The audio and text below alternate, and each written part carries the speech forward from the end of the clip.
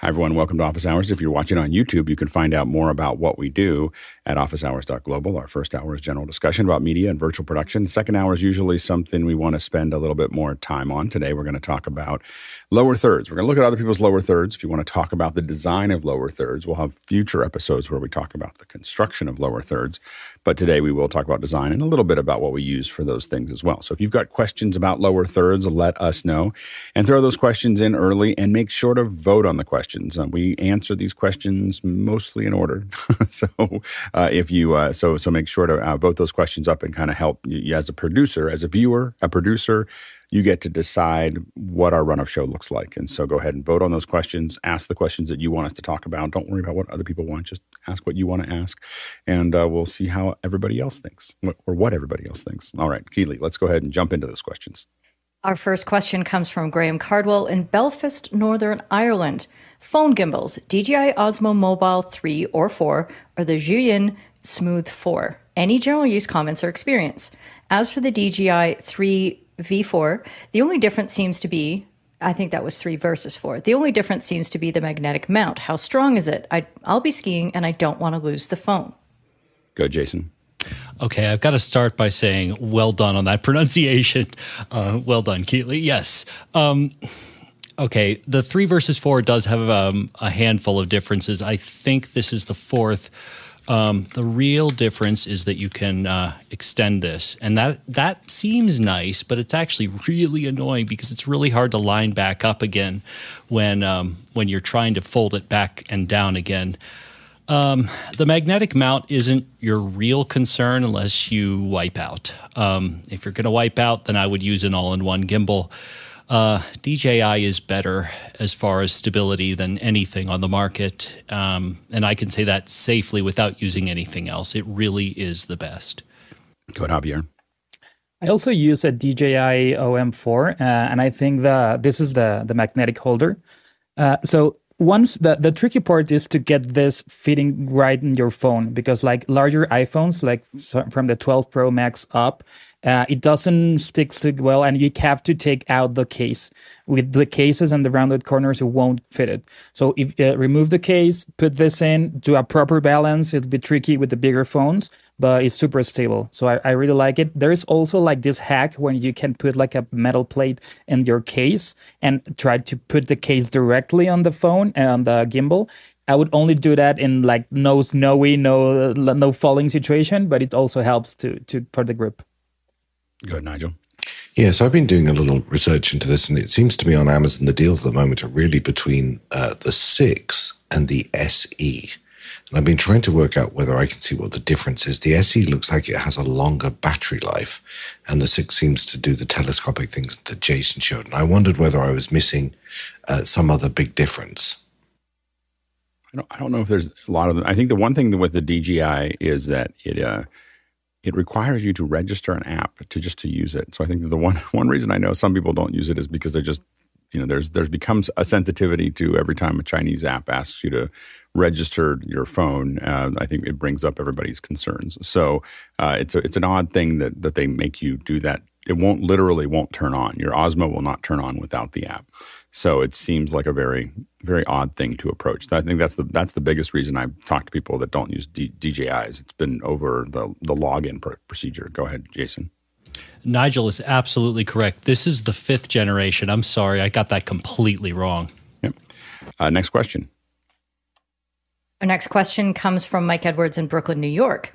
Morning, everyone. Is it possible to play out through a Decklink Duo 2 a Keynote or PowerPoint presentation? If not, what are your workarounds to extend these presentations to screens, including animations? Thanks. Go ahead, Keely. The way that I would handle this is by using Ecamm because I have it and I know that it works. Ecamm has a video output option if I needed that in order to push it out to any connected monitor that I needed, and it would include anything I wanted. Go, Jason.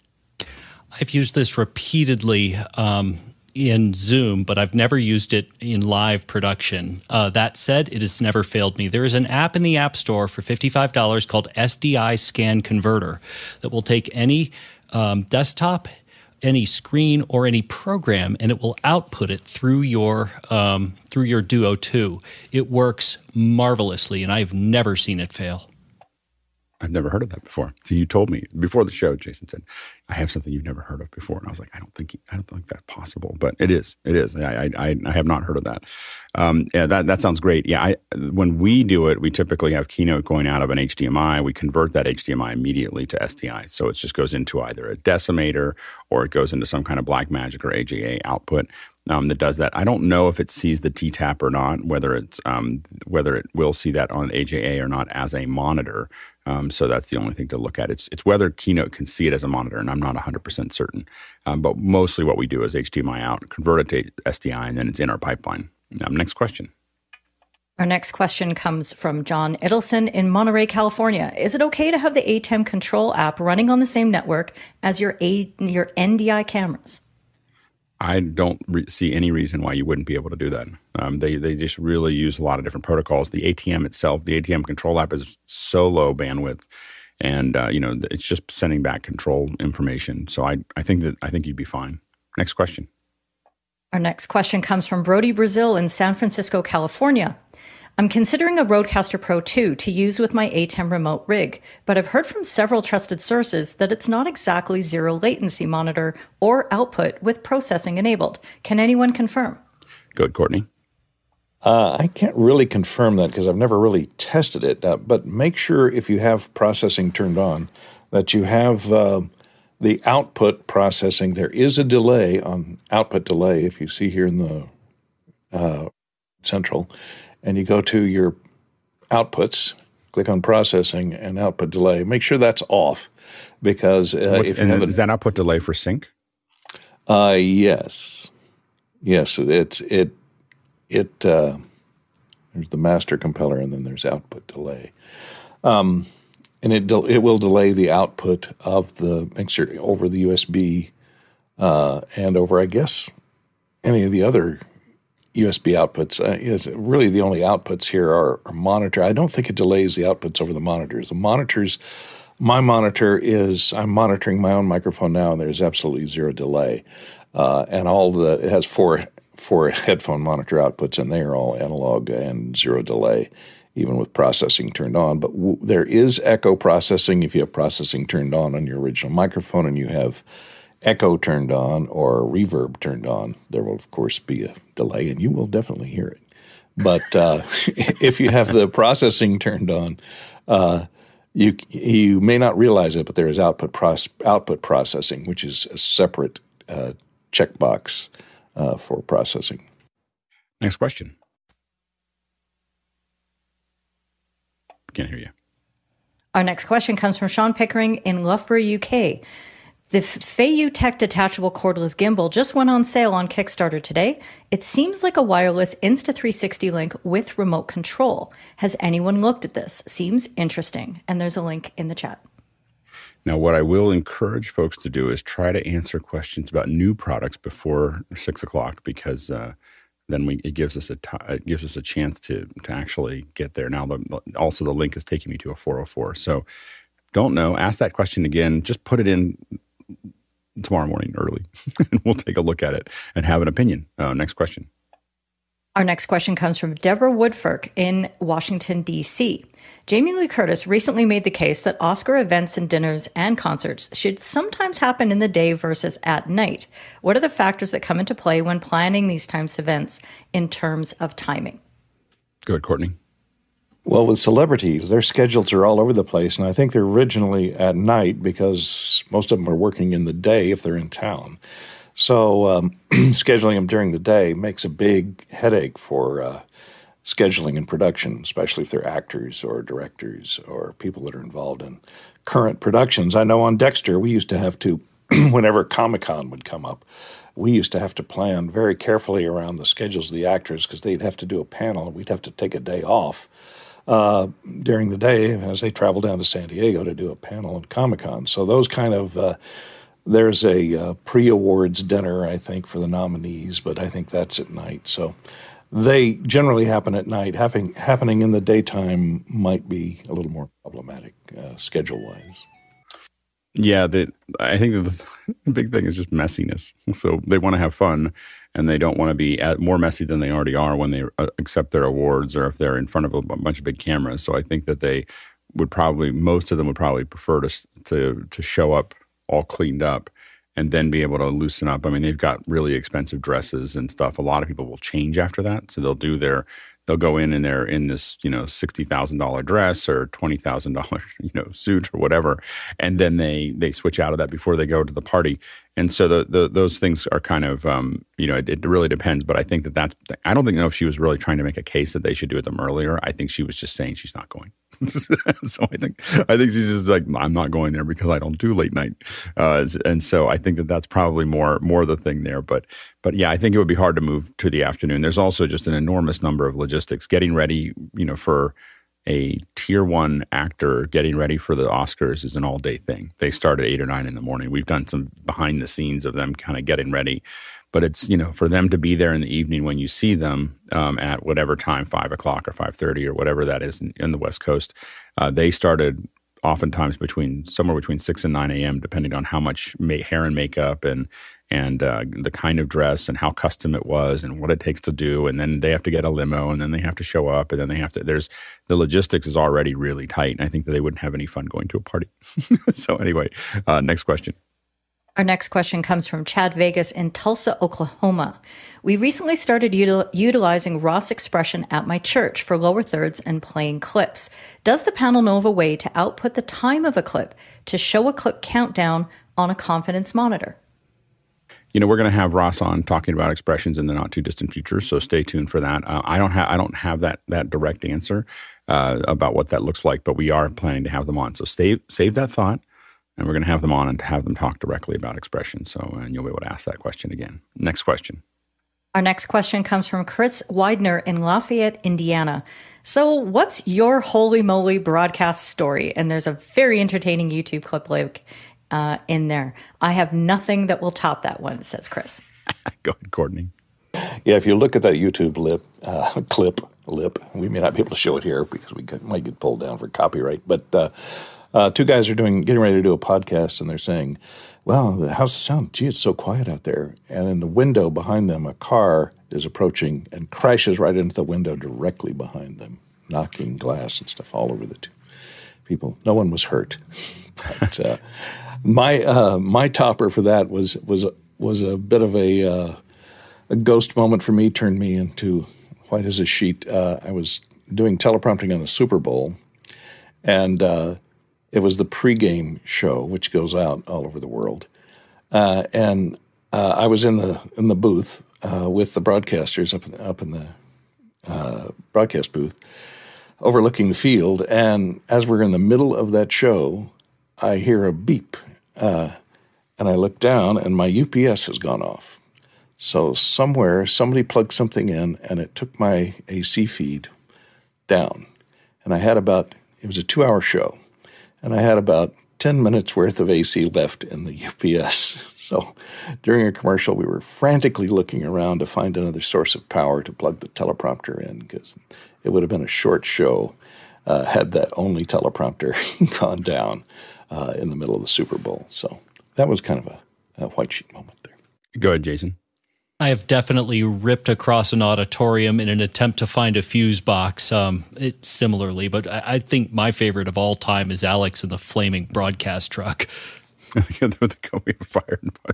Yeah, there was we had a little bit of a fire. And over comms, all you heard, it was before the broadcast, fortunately, but over comms, you just hear, Marty, we got smoke in the broadcast. That's all you hear from our guys is just this flat tone and you see Marty running across the desert to try to figure out what happened to our truck. It was square wave going into our UPSs, square wave power going into our UPSs, and they did not like it at all. And so we burned up a couple of UPSs there. Power is the thing that gets you the most. We had in the Excel Theater in London, we lost power. But what was great was that, not great, but as good as it could be, all the power in the house went out, except that everything that we have is on UPS. And so all the lights went out with all the people in it, and all the back end where everyone was doing production went out, and there was one little island of lights. And if you want to talk about job security with your client, is everybody goes out, and we put up a "we'll be right back" slide, and because we had UPS'd everything all the way out to the stream, and the client was like, "Okay, these guys pay attention to those things." And so we've had a couple of those. I think that the probably the holy moly moment for me was I was doing a show in DC. We were getting set up again, not during the show, but we had an active shooter at Howard University while we were getting ready to go, and of course I'm wandering around trying to find them because my wife is like, "What are you doing?" And I'm like, "This guy's going to screw up my broadcast." So anyway, I'm going to sort this out. So anyway, but he was found. It was all fine. Next question. Our next question comes from Douglas Carmichael. When you're watching walking videos from various places on YouTube, what do YouTubers use to make them so immersive and smooth? Is it a gimbal like the Osmo or stabilization in software? Go ahead, Javier. You could use a gimbal, or like even now, like Filmic has like different states of stabilization, and you can use software. But in my experience, what really works is doing the perfecting your walking. It's like Steadicams, like gimbals. Each of those have a different feeling to it, and like a Flycam will not feel the same as an Easy Rig, and it will feel the same as a gimbal. So the one you try to make it work, try to practice with it. Even now, a lot of phones have optical stabilization in the lenses, so that helps a lot. So I have seen people do very well stable videos, walking back handheld, and have seen people trying the whole Easy Rigs or gimbals, and they feel like a Muppet head. So you have to practice this. It's a craft. Good, Courtney. Yeah, I think a lot of people are using the GoPro Hero 7s or 8s because they've got the optical, the electronic image stabilization in those 4K units, especially if they're doing 1080p and not 4K, has gotten really good. If you go look at Hiking with Kevin is a good website to check out. Kevin Nealon does this hiking podcast, and he does it all the production himself. He's got a GoPro on a stick, and that's his entire crew. And he records now wirelessly, he has units that record in the units for the sound. But he started it with just a little shotgun mic on top of the GoPro, and it sounded great. And he's hiking up and down hills and conducting interviews with other celebrities as they're walking up and down these hills throughout Malibu and the Hollywood Hills. So it would be a lot of camera shake, and it would be unwatchable if he didn't have the optical image stabilization turned on. And it looks very smooth, like there was a crew following him with a Steadicam. I'm amazed. Good, Jason. So, the reason that the 360s work so well is because, of course, they have a gyroscope in them, so it can tell when it's being turned and tilted. So the minute it goes through the application, it will render out and track really nicely in a steady frame. But, of course, the original lo-fi way of doing this is a two-man rig, one person shooting and another person holding his harness from the back, looking forward and basically guiding them. I've done that before, and it actually works really well. Next question. Our next question comes from Brett Below in Appleton, Wisconsin. I don't use Zoom's app sidebar, and I find it distracting during meetings. I close the bar whenever I open Zoom, but I can't find a setting that permanently collapses it. Is there a way to do this? Because I'm ready to cover it up with a tall strip of gaff tape. Yeah. So if in the lower right where you see that there's a vertical ellipse, the three dots, and if you click on that, you'll see a little thing that's checked that says "Open for all meetings." And if you uncheck that and then close that panel, it should go away. Next question. Our next question comes from Teleco Lopez Waterman from Philadelphia, Pennsylvania. Is there a way to forward an email, photo, and all to a Discord thread? Go ahead, Keely.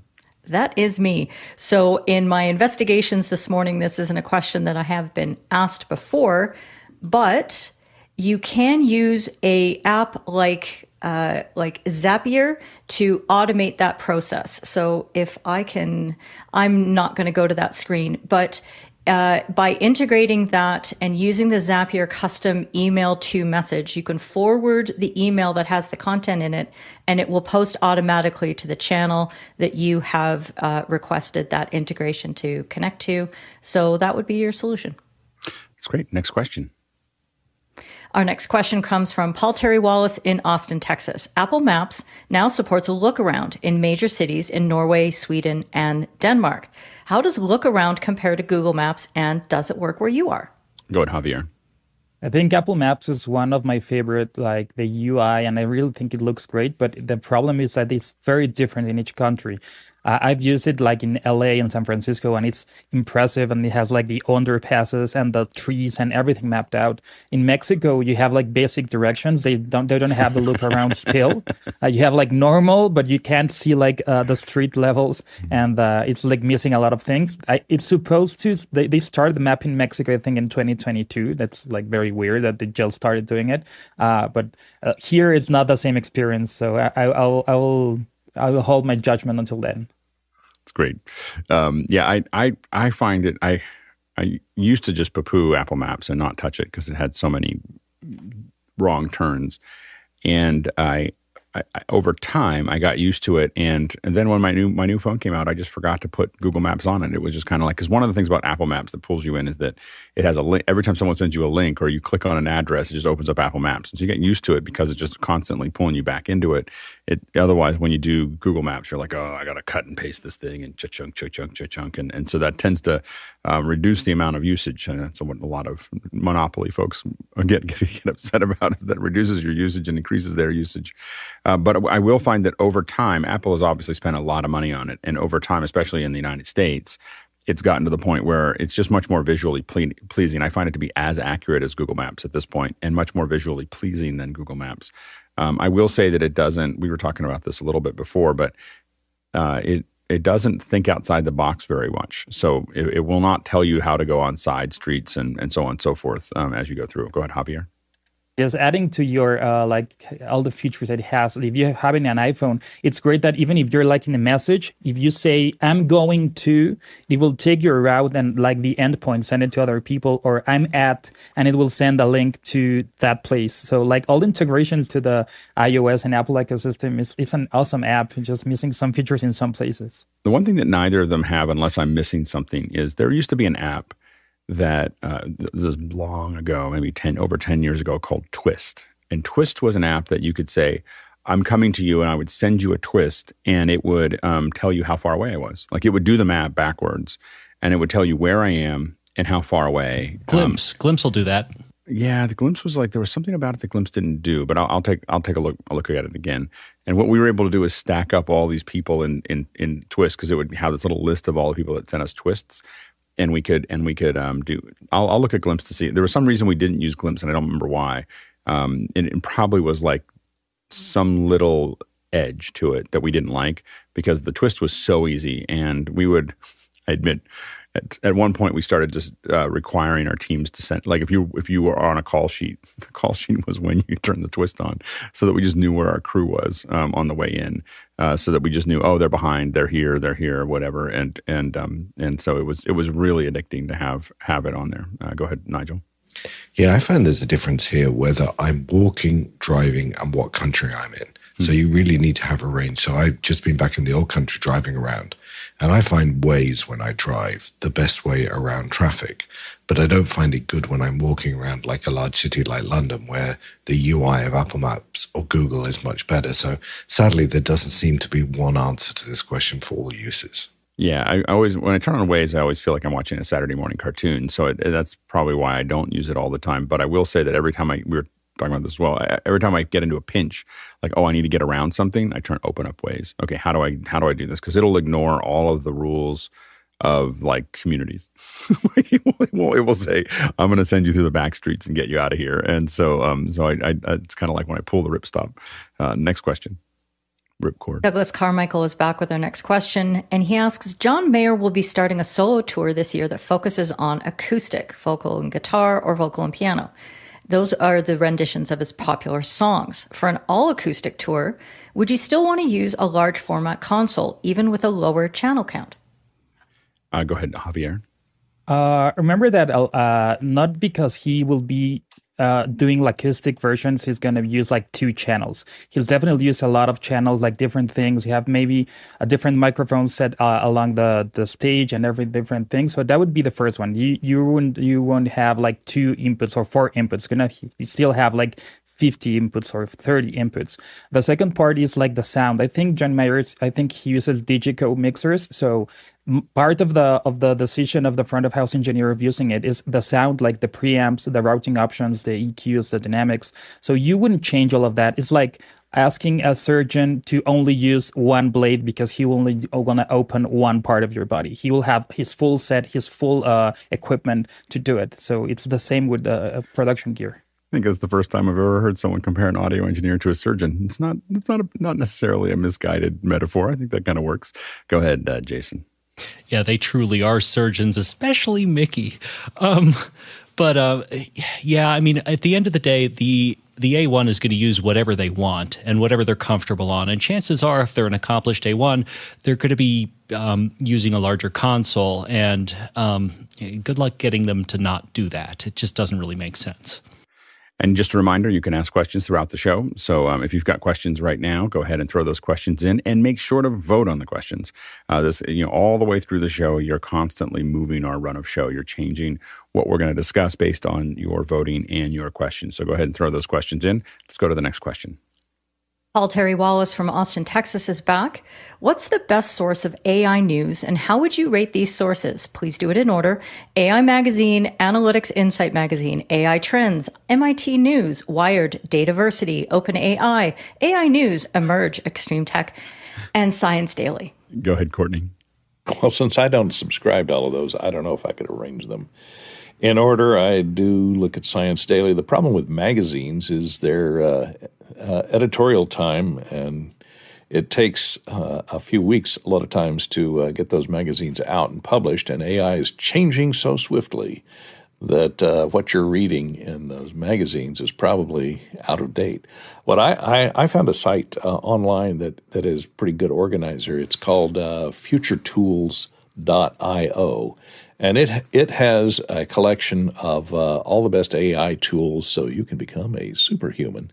And it has news up here, which is usually kept up to date. And it has a list of articles and links to all of them by day. And they're up to date, March 6th, you can see there. Plus, Matt Wolf, who is the guy that runs it, does a lot of great YouTube instructional videos on. I think I just watched one on how to use ChatGPT to craft prompts for Midjourney. So that's kind of an interesting aspect.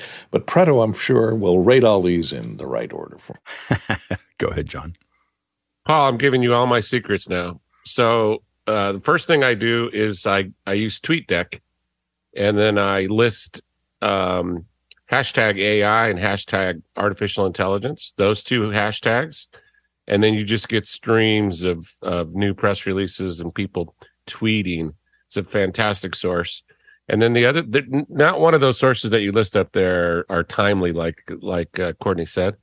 And the other thing is tons of great stuff on YouTube, and then just sort by recent date, and you'll get some great information. All of the principles of OpenAI and DeepMind, watch those interviews from those guys.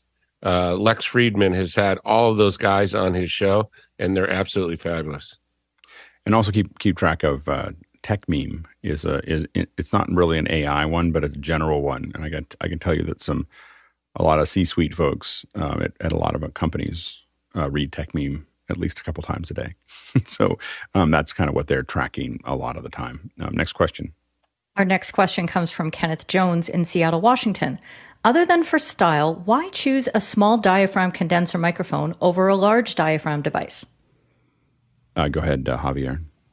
There are a lot of different things are different when you choose a mic. You have to take into account different things. So it's not only the sound quality, but it also be like, for example, smaller diaphragm microphones tend to have a faster transient response. That would be especially in percussion instruments or very quick moving instruments. They help a lot with the details.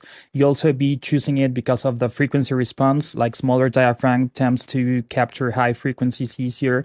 Sometimes it's the sonic quality, and other times could be because it's easier to fit. It depends what you're using it. So remember that choosing a microphone is like a long list of things. It's like the acoustic qualities, the electric qualities, the polar pattern. So it depends a lot of things like that. Go ahead, Jason. Well, yeah, and don't forget SPL. When I think of a small diaphragm condenser mic, I think of a lavalier. I think of an area mic. I think of maybe certain shotgun mics. But the crossover of a large area condenser mic and a small, to me, the use case is so different that it's kind of hard to think of a use case where you're thinking, I don't know which one to use. Go ahead, Courtney. Yeah, I've never seen a large diaphragm mic in a supercardioid. It's hard to do directionality with a large diaphragm condenser. Almost all the small diaphragm condensers, all the directional mics like the Sennheisers, any of the ones that use an interference tube, you have to have that interference tube, so the capsule has to fit inside that long tube. So to make something really directional, supercardioid or shotgun, you got to have a small diameter capsule. Also, in lavaliers, the smaller diameter capsule, the smaller the capsule gets, the more sensitive it can become. It's harder to shock mount, the more sensitive it can become to clothing noise, which is a big problem with lavaliers. And of course, you can't hang a large diaphragm condenser around someone's neck very easily. Next question. Terry Wallace from Austin, Texas is back. He's asking, Google Drive, Docs, Sheets, and Slides are all getting a new look from a user-centered design perspective. What is your view of the Sheets, Docs, Slides, etc.? Go, Jason. I don't know. Honestly, my very favorite way to access Google Drive is through a Synology RAID so that I don't have to see their interface and however they want to play it, this day or this minute. I haven't seen the new UI design, and I guess I misread the question. I thought he was asking what was the best way what was your favorite way to look at Google Drive? Yeah, overall, I haven't looked at it in detail. I haven't thought about it much when I opened it. I think in general, I find that Google Docs is a great way to collaborate with other people. So it has, if you're going to open something up and have people be able to put their own stuff into it, a lot of times you have a shared, probably the thing we use the most is shared sheets. I very rarely open up a doc, but shared sheets is really, really popular as far as keeping everything for a run of show or planning. And then slides is a great way for people to collaborate. A lot of times we've used slides for us to all work on something, but then we take it out and turn it into Keynote. So anyway, because we actually want it to look nice. And I don't find that slides, it's pretty hard. A lot of the creature comforts that we're used to in Keynote of how things look and how they work and animate is not something that usually is available in slides at the same level, and it's all based on a browser, which is really frustrating for a lot of us. So, but when it comes to collaborating with other people, everyone having access to the app or the file and everyone working on it, it's probably still the best. Next question. Our next question is from Kenneth Jones in Seattle, Washington. Of the half dozen or so camera sensor size choices, which is the least popular and why? Go, Jason. All right. People may disagree with me on this, but I think APS-C is probably the least popular because there's only one good reason to use it. You have more control over, at a fixed aperture, you have more control over like a really finite depth of field. Mm-hmm. Other than that, I can't think of a single use case for it. That or MFT are kind of at the top of my my list. You go, Nigel. Yeah, I bought my way into an APS-C camera system, the Fujifilm, and I sort of wish I hadn't. And it makes the cameras a lot lighter. It makes them a bit cheaper. But I think if I could have started again, I probably would have gone full frame. I know the medium format is specifically useful for certain types of photography. But I'd say if you were really starting again, you'd have to really think carefully about why you wouldn't just stick with a full frame. And I think the question is also whether you're talking about video cameras or still cameras. I started with an APS or started with full frame because I was using film, and then had APS and then back to full frame. When it comes to still cameras, I would definitely go for full frame. I wouldn't bother with the Micro Four Thirds. For video, Micro Four Thirds actually, there's a lot of video cameras that do that relatively successfully. And video and APS and Micro Four Thirds are pretty close to the same size as far as the sensor size. The most popular one is probably 2/3 inch because that's what all the broadcasters use, and that's why everything is in focus. Probably the least popular these days is 1/3 inch, 1/4 inch. There's a lot of little PTZ cameras floating around. You want to kind of keep your eye on those. We usually consider 1/2 inch the bare minimum for a chip size for HD. And we like to start really. I mean, almost all the cameras I shoot on these days are Super 35 or above. Next question. Our next question comes from Gordon Lake in Los Angeles, California. When building a light kit, should aperture lights be considered the new standard? Aperture lights are great. They definitely have a lot of creature comforts in them. They have a great lineup that they've built out. I use a lot of NAND lights, which are just a little less expensive than the aperture lights, and I've bought hundreds of them. And they've been fairly rugged, given that we ship them all over the place. And so, for what we're using them for, we found that the NAND lights worked really well. But I stop by the booth and track all the new changes. Aperture is not only a great company, but they keep on adding a lot to what they're doing. Note that there is NAND light. This is something that kind of blew my mind. I've been using NAND lights for a couple of years now, or 3 or 4 years.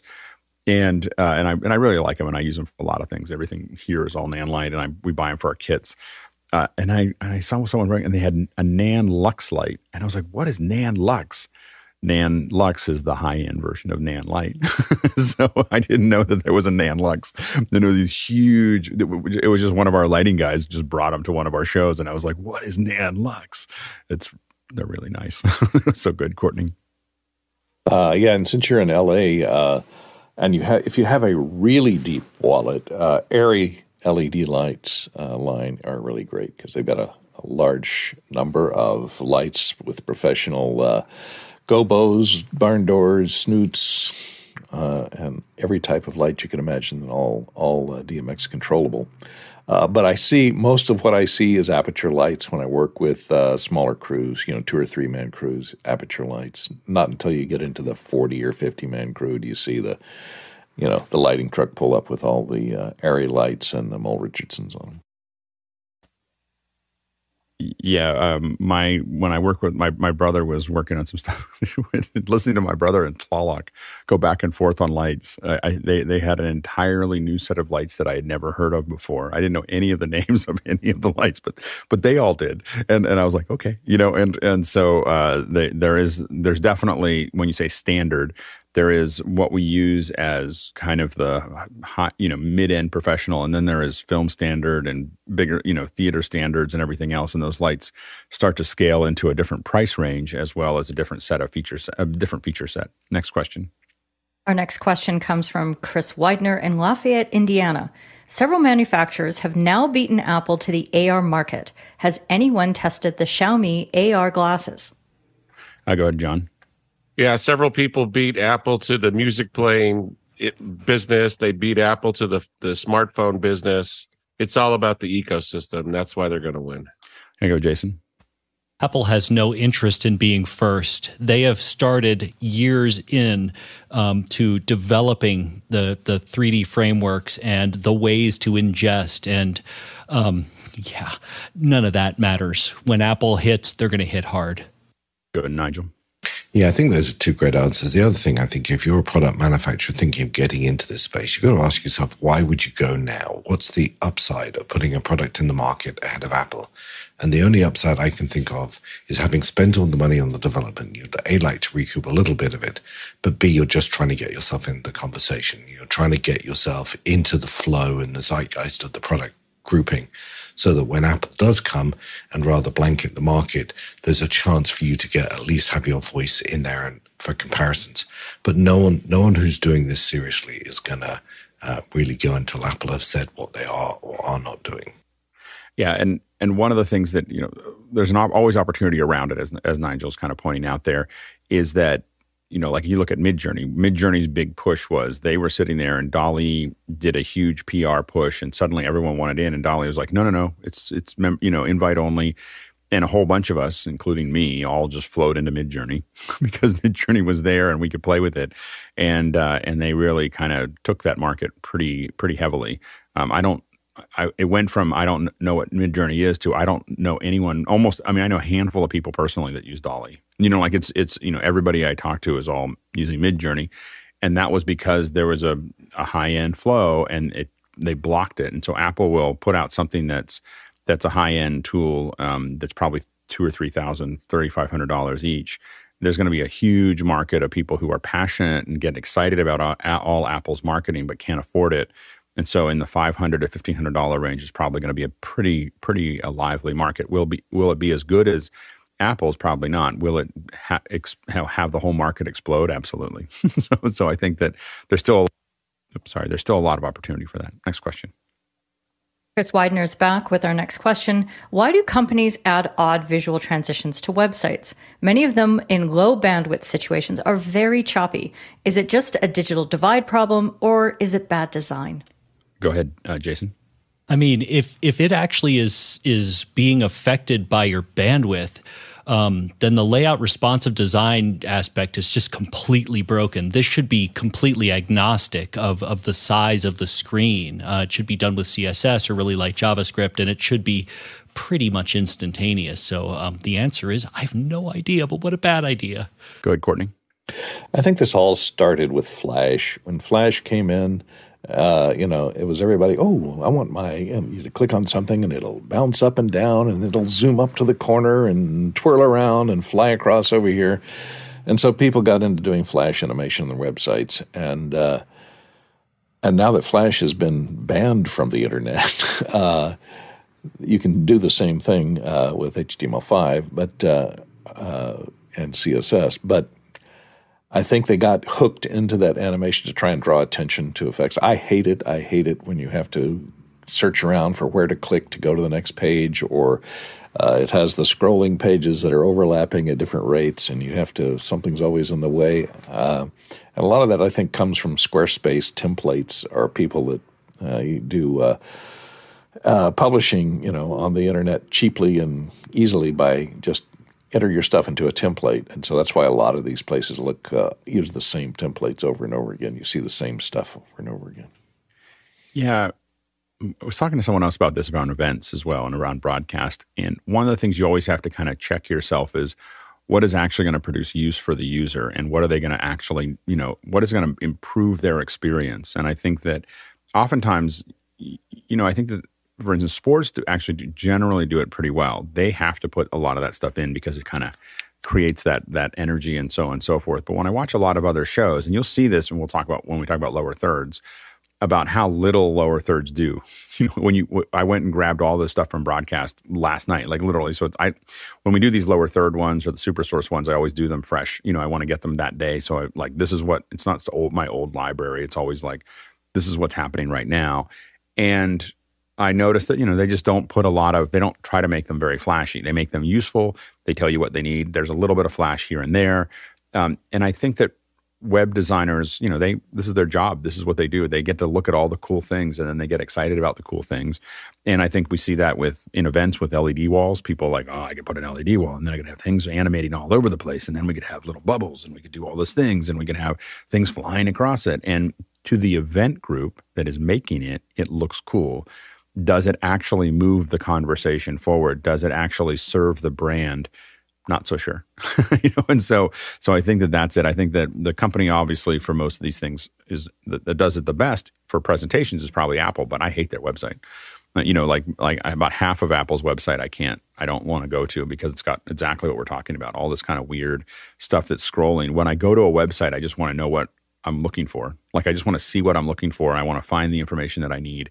I don't need it. Now, it should look nice, but anytime it means that I have to kind of do this weird thing where I'm doing lots of movement just to get to the information that I want, I usually don't go. So I don't go to the Apple website almost ever, other than the other than to buy things, which I do more often than I should.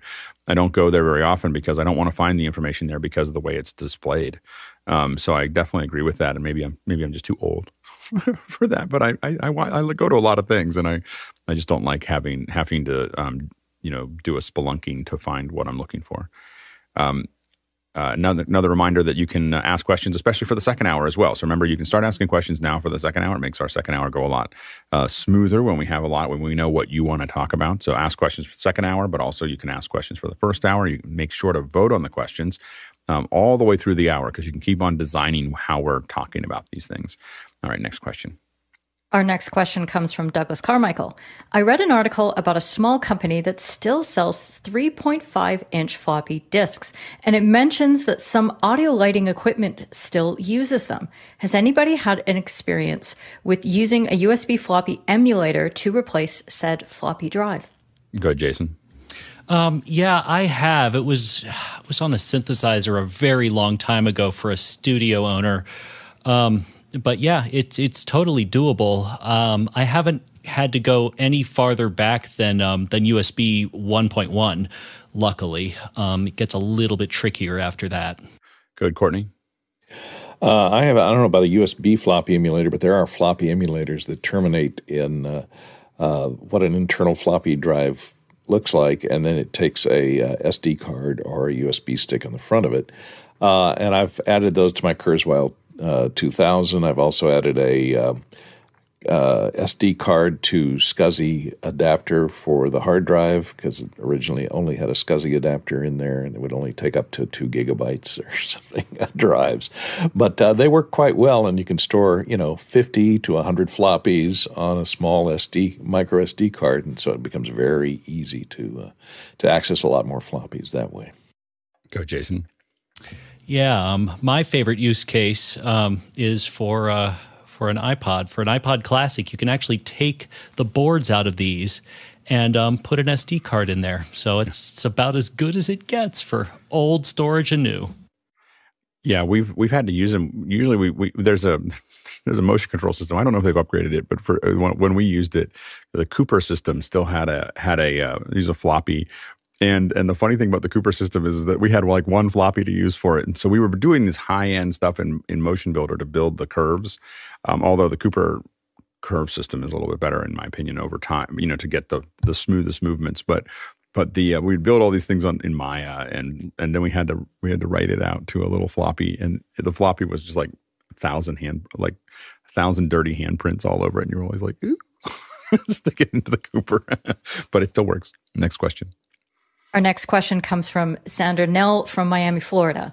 Hello, panel. Can you please recommend smooth panning and tilting PTZ cameras with SDI outputs that are also good at high dynamic range? So, for example, a theater-style event application in the 4 to 6K range. With those requirements, I would say you probably want to look at the Canon N500. That is about $5,300. I believe it's a 1-inch sensor, and it will do a log output so that you could convert it to HDR, and it's probably pretty smooth. I think that Greg Gibson might have a couple of those, but I think that they're not as good as the new Sonys that we've been looking at, but they are. But it's a pretty solid camera. I think in that price range, it looks. I haven't used one, but it looks, and what I've heard is it's probably the best in that price range that you can get. Go ahead, Jason. Just a quick question, Alex. What does that have over the Bird Dog? I think the sensor is. I believe the sensor is considerably bigger. At the same price. So I don't think the Bird Dogs. I think there's the Bird Dog that might have a larger one further down the path, and then it has the log output. I don't know if the Bird Dogs do log, for it. So it's got a couple. It's got LUT outputs and so on and so forth. And I'm not sure if the Bird Dog does that or not. So I'm not 100% sure. What that looks like, but I haven't done them head to head, but everybody I've talked to is in the price range when they're buying a 5,000. The N500 is the one that they're all buying right now. Next question. Chris Widener's back with this existential exploration. Microsoft makes Outlook free to use for Mac, but does anybody care? My thought exactly when it was released. Go ahead, John. I don't care. I don't care. Go ahead, Nigel. Well, I think Microsoft cares. Actually, I have found that I in my mail, I keep church and state separately. So I keep my work email in Outlook, and I keep all my personal email in Mail, partly because I don't want them to merge. I don't want them to mix. And so I have to tell you, I actually prefer the UI of Outlook than the UI of Mail, but it's just the way I like my UIs. I think the problem that Microsoft is having is, the walls are starting to crack, and now Outlook can do Zoom and Outlook can do everything. And someone mentioned the word ecosystems earlier, and I think this is about the battle of ecosystems. I don't know if this is going to get them very far, but if I was Microsoft and product management in Office, which is probably the most profitable business, I'd get increasingly concerned at how good a job Apple is doing on its Office products. And it's probably seeing a nibbling of market share. And it's probably hoping, and it's probably hope over expectation, that Outlook will give them some rearguard action to try and hold that share. Yeah, I don't know if I don't know. I mean, it seems like an anomaly when I say, because I only use the Apple products, but I've only used the Apple products for, I don't know, 2 decades since they came out. I won't put anything else on my computer. I will, if I send you something in Word, it means I exported it from Pages. And so I'm very just all one-sided on that. But what I will say is a lot of people are starting to track. You're starting to see articles come up. We've heard about this in conversations, but the articles are starting to come out about how concerned everyone is about what's happening in grade school. And the reason for that is that, so there's a Financial Times did a thing in the United States. Only 10% of students have a Samsung phone, and it's something well over 70% that have iPhones. And that is when people look into the future, that terrifies them because that means that there's a bunch of people that are sitting in that ecosystem that are moving down the path. And I talked to my daughter about it. My daughter's 14 years old, and I said, so do you have a lot of friends with Android? No one buys an Android on purpose. Like that was her thing. And I was like, so is the green bubble a big thing? And she's like, oh yeah, green bubble is a huge thing. And I said, the teasing is intense if you have a green bubble. It's not like nobody, because you ruin all their conversations, and so they're, by putting your green bubble into the middle of their blue bubbles. And so I thought that it was really interesting to see that, but people are starting to track this because it's becoming 70, 80%, sometimes 90% in some areas, our iPhone usage for kids. And that means, what are they going to choose when they go to college? What are they going to choose when they have to identify things? And so this is a big churning thing. And, I think that the attempt that Google had was to use, of course, get into the education market. But what they've done is they figured out how to attach what kids hate, which is mostly school, with their Chromebooks. so Google, so kids, so they've actually done the wrong, because it's not exciting to use the Chromebook. The Chromebook, my kids would throw it in the pool if I let them. Go ahead, Jason. The real question is, how much would I pay to never see Outlook ever again, like on a client's machine? And the answer is a considerable sum. My main problem with Outlook is that Microsoft has never met a database stack that they can't corrupt in 3 years or less. And that makes me absolutely crazy. Yeah, go ahead, Nigel. Yeah, actually, I think what's going to be interesting here is the person that comes up with the replacement for the mail client, which is something completely different as a way of a communication tool. And I'm interested in AI tools. So it can automatically reply to all the emails I really don't want to see, and maybe spam them continuously if they spam me. Go ahead, John. Jason hit the nail on the head. I came from PC to Mac. I got smart and then got a real computer. Every time I would get up to 20 gig or 40 gig on my PST, it would crash and run super, super slow. And so, and I don't use Apple Mail for that reason. All my mail is all web-based for that specific reason. Yeah, I try to move around it, and there's a lot of problems with mail. I'll say the Apple Mail is not great. It's just that the chances of getting out, this is the problem with an ecosystem, what we talked about at the beginning. Like, I have a problem right now with mail, and it's almost all my problems with Apple Mail deals, and this is why some people want to use Exchange or Outlook. All of the problems I have in Apple Mail are related to Exchange servers. So the Exchange, I think this is one of the reasons that I after making fun of Outlook and saying, why would you need that? I was thinking about it while we were talking. I was like, oh, this might fix all my Exchange problems. And the reason is that, for instance, if you're in dark mode and someone sends you an Exchange will explicitly control the colors, which means that if you're in Exchange and you're sending emails to a Mac user that has dark mode, they can't read your emails. Like they can't, like literally it just shows up as black, and it's only Exchange that does this. And so, and if they, and it'll be like this dark, it'll be like dark letter, because if you start coloring your text, Exchange will explicitly control that. And so that is black, or sometimes people will do things where they color them like dark blue, like Alex do this or whatever. And I have someone I work with that does that, and that part just looks like a blank space to me in dark mode. And so I think that it kind of horrifies people when people in Exchange realize that every Mac user in dark mode can't really read their emails. It definitely affects how they start thinking about that. Also, the way Exchange handles like threading. For a Mac user, it's just a disaster, and so I could see a reason to use Outlook only because my experience as a Mac user in Mail, I would never use an Exchange server by choice because it just creates so much trauma, not drama, but trauma for me. Every Exchange server, and we have a handful of partners that have them, and I can always tell you who they are because their emails look all messed up in Mail. Go ahead, Chris. And everything else looks fine, like Google.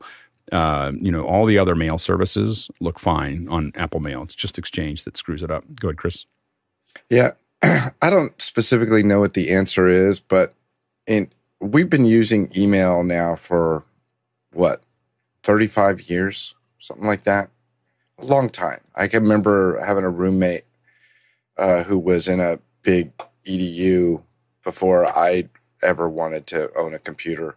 And he just thought this email thing was so cool. And I think that ultimately it is a technology that is broken in many ways. I think we all work really hard to try and make it work, filters and whatnot. And I'll be the first to admit I have 70,000 unread emails in my ecosystem. You're just getting started. Started. I'm not alone. There's many, many people. How many unread do you have, Alex? Unread. I'll take a look. Okay.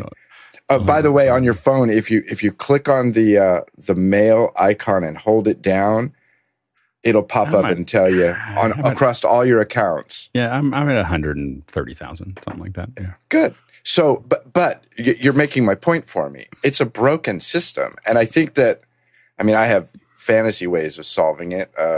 I think reply all should be illegal.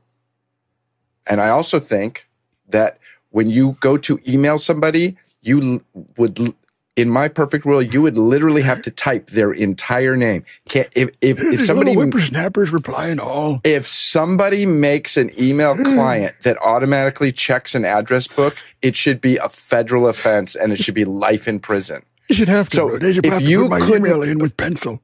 Bear with me. Think about this. If you couldn't do reply all and somebody had to actually type your name in, like keystroke it in, not even a field that you could paste an email in, it would alleviate 95% of the bad emails that you get.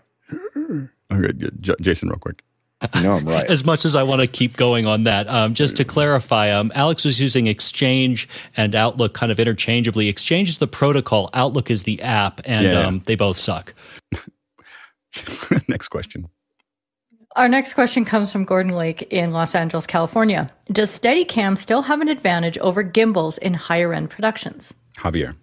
Like we were discussing earlier, each of these techniques and tools have different feelings, different aesthetics, and different. You would use it in different things. So of course, hybrid systems like the Trinity, or having like a crane with a running head at the top, it will have very different looks. So if you're in a low budget solution or production, of course you're gonna have to use whatever is available to you. So probably you tend to use gimbals and easier to use stuff. But I think the best advantage of bigger productions, or like having bigger crews, you can have like a specialized like Steadicam operator. And I I was saying earlier, that's what really makes a difference. Like a Trinity operator or a Steadicam operator or an Osmo operator, it's going to give you different looks. So I think it's very important now that we have like all of these different tools. We even saw like making a music video. The Super Bowl was basically a music video using cable cams. So you have a lot of options right now. So you have to decide where to put what kind of shots do you want to have, and sometimes you'll use a Steadicam, but sometimes you want to have maybe like a big budget movie, but you have to have this feeling like of the shoulder camera, and that's you will never get that with a stable like Easy Rig or a Steadicam. You have to use a shoulder rig or a different tool for that. You go, Jason. When it comes to Hollywood, nobody in the big leagues uses anything but Steadicam. I go ahead, Courtney.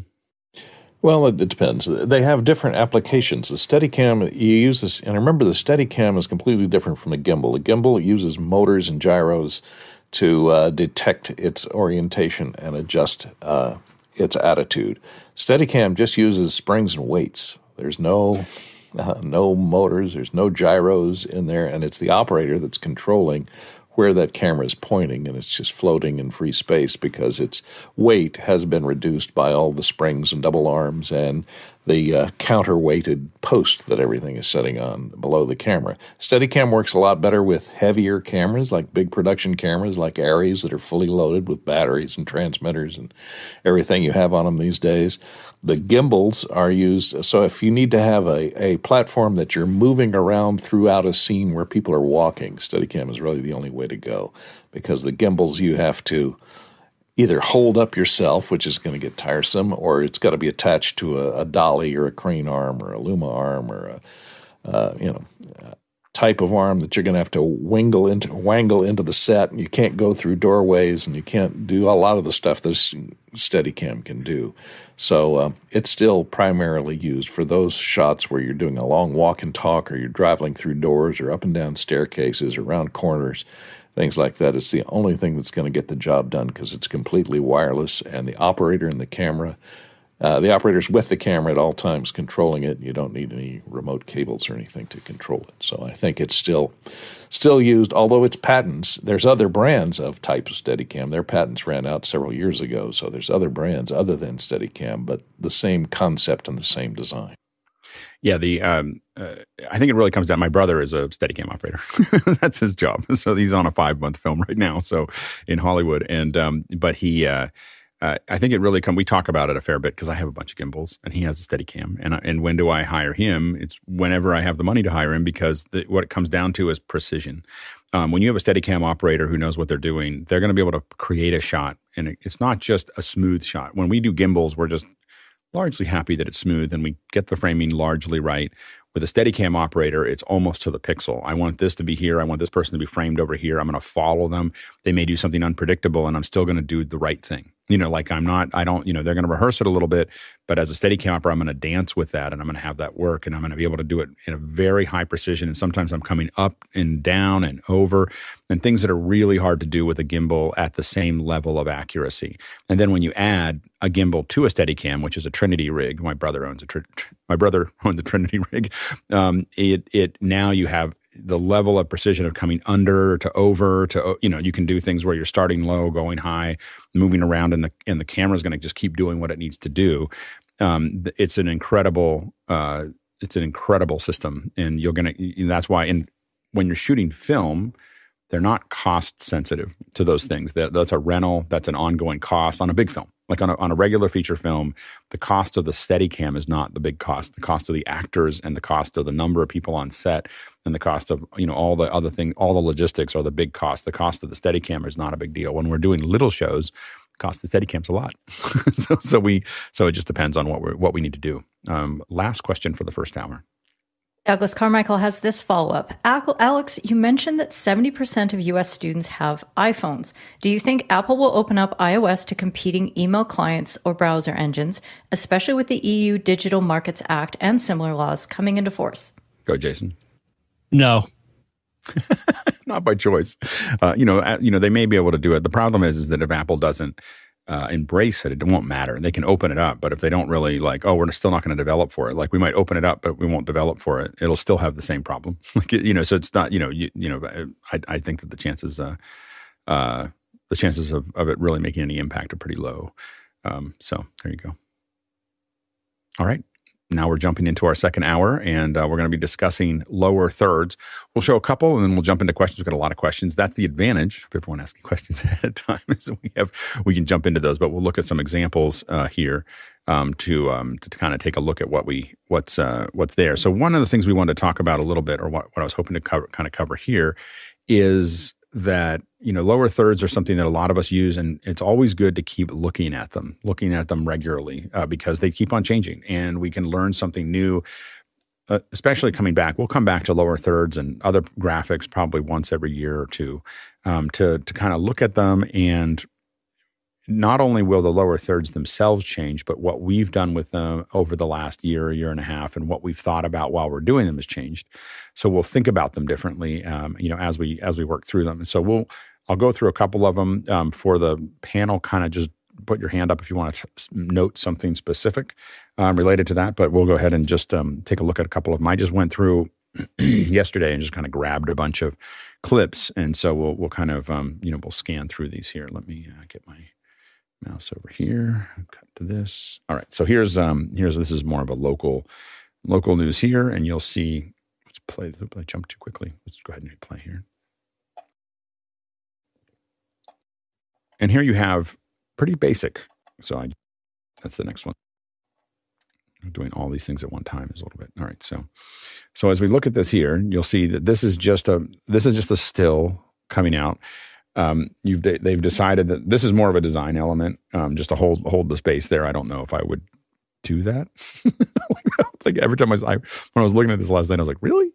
There's a couple things here that, if we go back to it and you can, again, we'll back up. This is just a straight fade in, and you can see that it's just over, half a second or so, and it's going to pop up. And there's things that are challenging here that little things I will say that drive me a little crazy. A lot of these are built into a system. So, they don't have quite as much control as we would in After Effects or in Motion or something like that. But there are things that bother me all the time. The space up here and the space down here aren't the same. That makes me crazy on people's lower thirds. So if you ever do lower thirds with me, I always want this space and this space to be the same. But this is a pretty popular, using all caps makes it generally a little easier. A lot of times you'll see at least the second name be all caps. Is a pretty common thing to see there. I don't know if we need it when we're doing the kind of work that we do, but that is something that's there. A lot of times there's a decision about whether this is going to line up. I think in this case they chose to, or whether it comes down a little bit to create a shelf for it. So those are other things to kind of keep when you look at these things to kind of keep an eye on. But that's and then you'll see it just fade back out again.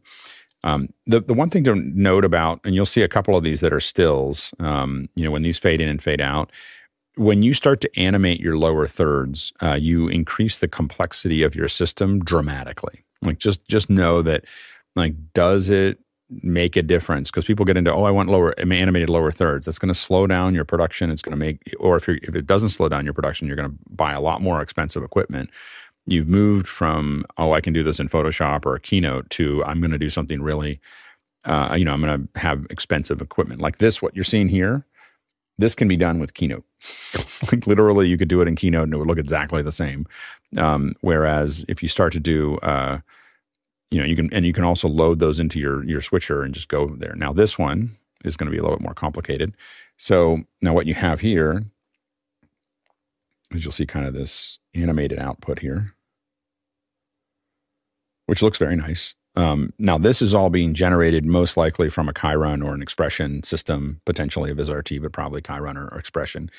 And this is, so what's happening here, the thing to know about this lower third from this perspective is that it all that information is being generated automatically. So it's grabbing that data and throwing that data in, based on those processes. And so there's a lot of rules based in this lower third. But if we look at just the design, you'll see it kind of, the thing that with a lot of lower thirds is that it's really good to go through it frame by frame, because you're basically, you can watch what they're doing in most lower thirds, not the NFL, the NFL gets much more complicated. But in most lower thirds, what you're going to notice is that there's not a lot of complex elements.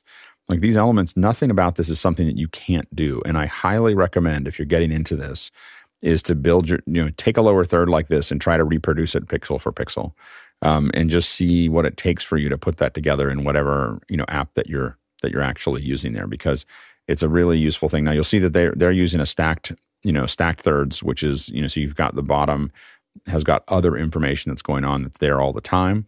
And that does increase average view time to have the extra information there. So that's why they put it there. But and it kind of keeps you held there because we're giving you a bunch of other information you might go somewhere else to look for. Instead, you stay here and watch the ads. And so anyway, so there you have the pieces there. Here, this is also where this is already built in, and most likely this is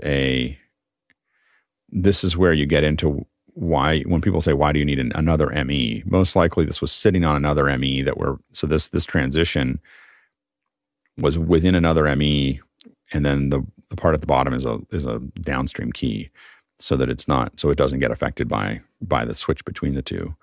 So that's good. That's typically, it doesn't always have to be that way, but it typically is jumping from one to the next there. And again, if you have now here's a simpler one. It's really fast. This is also something that we see happening often is just, this is the simplest version of this. And so one of the things you'll notice here is the shadowing here. So there is a little bit of a drop shadow there. In the old days, it used to be a hard edge.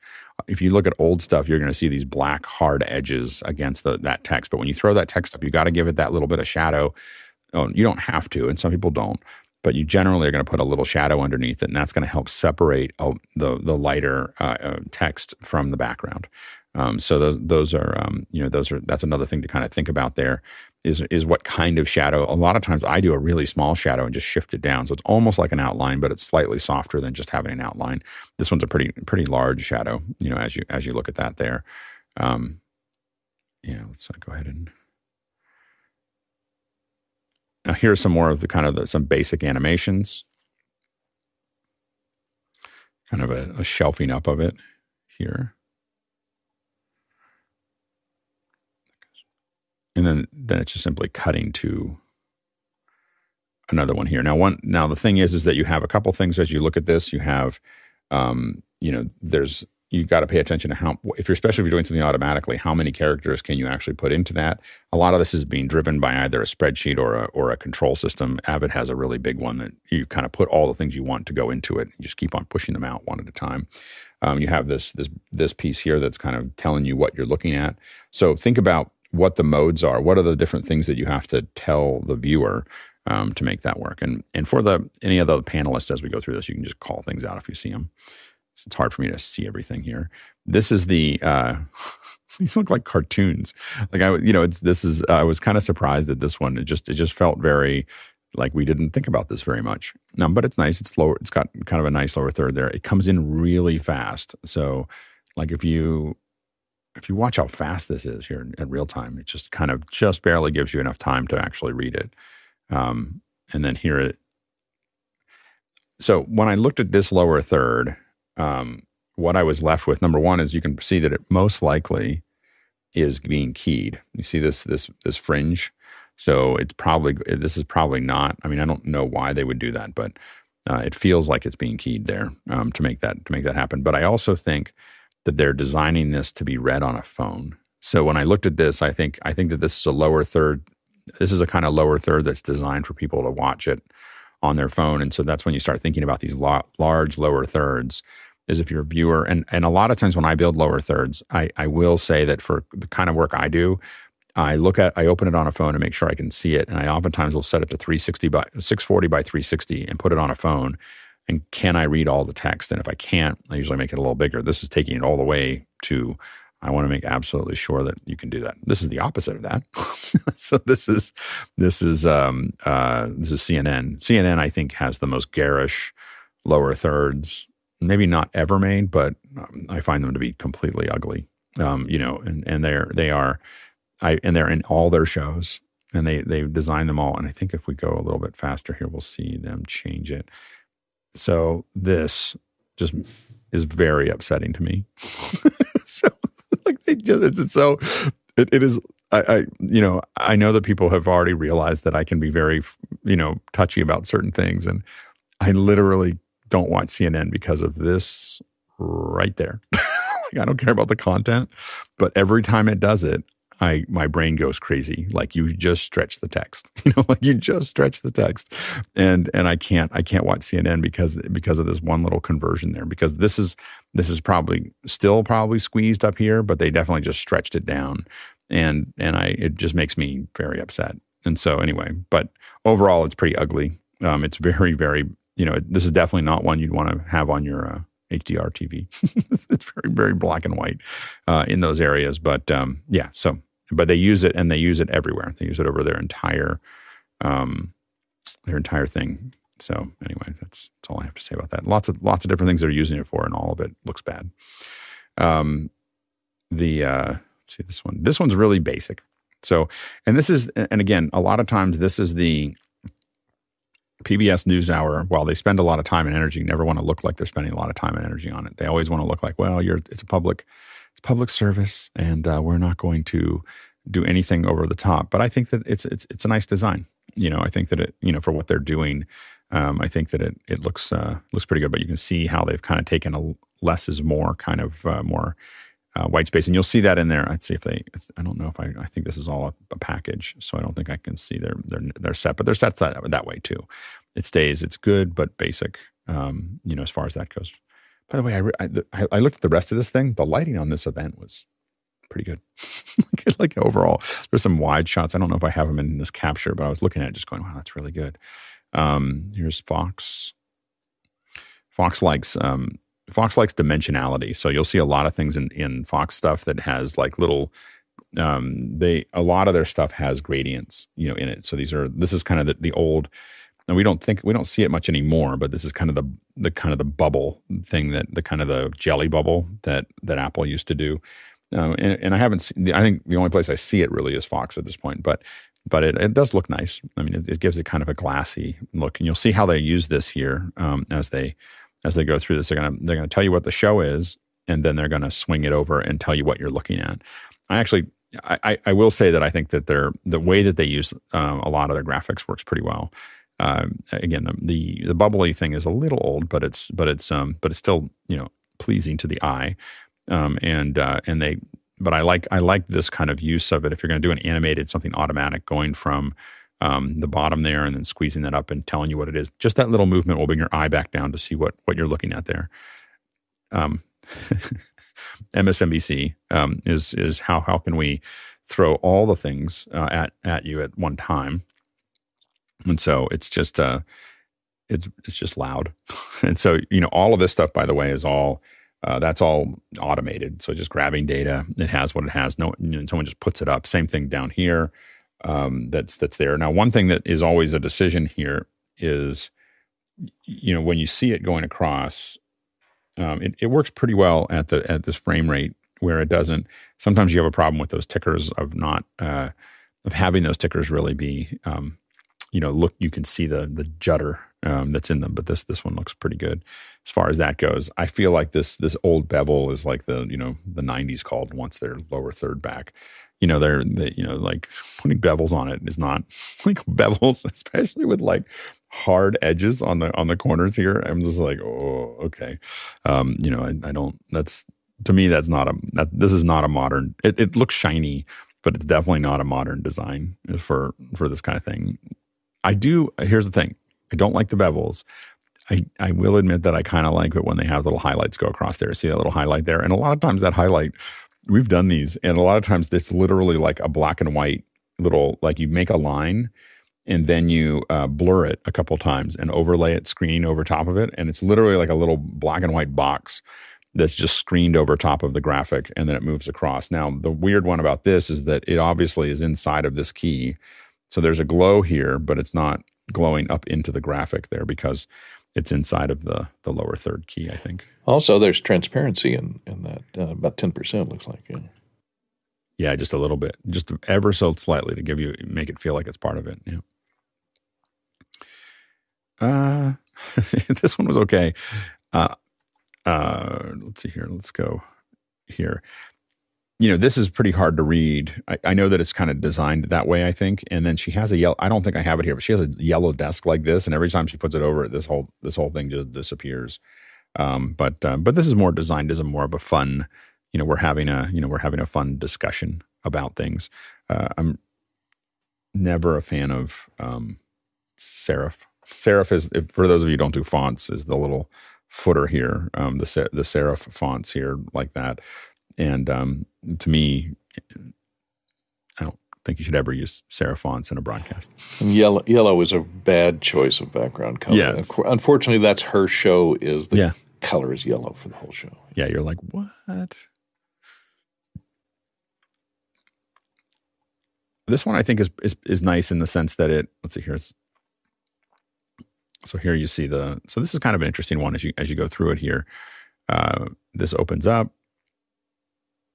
And so there's a couple, again, if you go to try to, figure this stuff out, they've got a little graphic there that's kind of just animated over top of what looks like just kind of, looks like a topical map.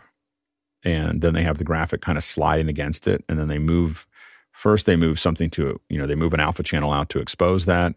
And then they bring the graphics over top of those things. And you can see that one of them sharp, that last one has just got a little bit of a blur on the end, as it comes through there, and then it closes up. And again, I just can't say, if you want to get into this stuff, the best thing to do is just sit down and figure out, and also look at it's kind of nice. Look at how when this thing reveals it, look at how the Gulf Central just kind of pops up and sits, so it doesn't just reveal it, it goes, and then it pops up, and you'll see it popped up. It's really interesting what they did there. It pops up, and the first name is coming up with the Gulf Central. The other ones, the other names are just kind of dropping and landing as it comes through. So these are a lot of little subtle things, and they make it all feel. Let's watch it. It just gives it a little bit more action to it, and so all those little things matter. And so you want to kind of look at, and that's why I really like looking at these things frame by frame. To figure that out. That's how they close it out. This one, when the first time I saw it, I felt like it was a mistake because it comes in so fast. Watch what happens when we play it at real time. Like they want to do this thing where they hit you with Meet the Press. And so so watch this. That's more of a stinger than a lower third. Yeah, but so it starts to animate out, and then they jump really quickly into showing that Meet the Press. And to me, it feels like it's coming out so fast that I feel like it's losing frames as it comes out. It's not. It's what they designed to do. I don't know if that design is a good idea, but you can see how all the other pieces.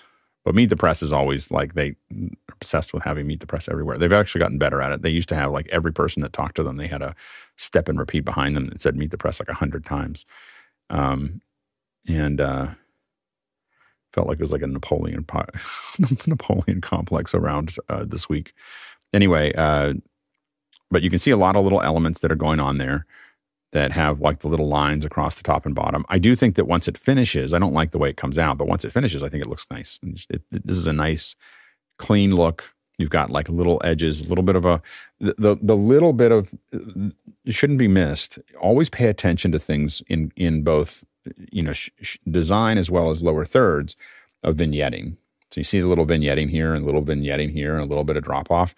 That adds a lot, and so little vignetting, a little bit of variety across the shading does add a lot to it. And you want to kind of always pay attention to that it's happening, because you'll do something where it's just a straight line and you won't understand why yours doesn't look the way that the one is that you were looking at there. Why does that top line stop midway and then pick up again right before? Because the designer thought that would look cool. But the bottom line doesn't. It looks like they are avoiding his jacket or something. I don't know. No, I bet you that there was just a lot of meetings about it. And they decided that the lines are I'm sure it means something to somebody. I agree with you though. And maybe they just felt like it was two of those lines was too much. Yeah. Here it is again. I don't think there was anything new there. Let's see. This one's interesting. Let's see here. This is kind of like this. I had too much to drink last night. Look. All right. So when you, so here, it's kind of interesting. They bring it up, but it's kind of like this. They're kind of building it with layers. Layers that are just kind of soft, and then they get harder, and then they come together and show it to you. And the moment that you can actually read it, they disappear again. they fade it out. One thing you will notice a lot of times with lower thirds is that they fade out instead of animate out, because it's easy to know that you're going to come into the thing, but you want to know that you can just get out of it. It's like, okay, so a lot of times you'll see lower thirds roll in with some kind of pomp and circumstance, but the TD will immediately just fade them out as they get through that process. Let's see. This one's just so loud. So anyway, it's nice though. There's something about it when they get the, I don't know what it is, but it does feel solid, in a way that, and I sometimes I think it's I'm not sure what it is about that, but it does feel solid in that sense. This one's a little bit more artsy. This is you see this in a lot of stuff that isn't live. So this is stuff when people do it, when people do something that is that they're going to do in post. Sometimes these are the kind of lower thirds you get when the person is not a live person. They're not thinking about like what they have to do live and how you can do it live. But a lot of times you see one of these more designed ones are typically done by a designer that is not working on a live show. They tend not to look this way because anything without a backing behind it, without a strap, tends to be a lot harder to comp into it. And so you saw the same thing with 2020, is that they'll do these, but they usually do them when they're not. The straps are really useful because it means that you can strap them over anything, and they are general purpose. And things without the straps oftentimes are, you accidentally get yourself into a position that doesn't work.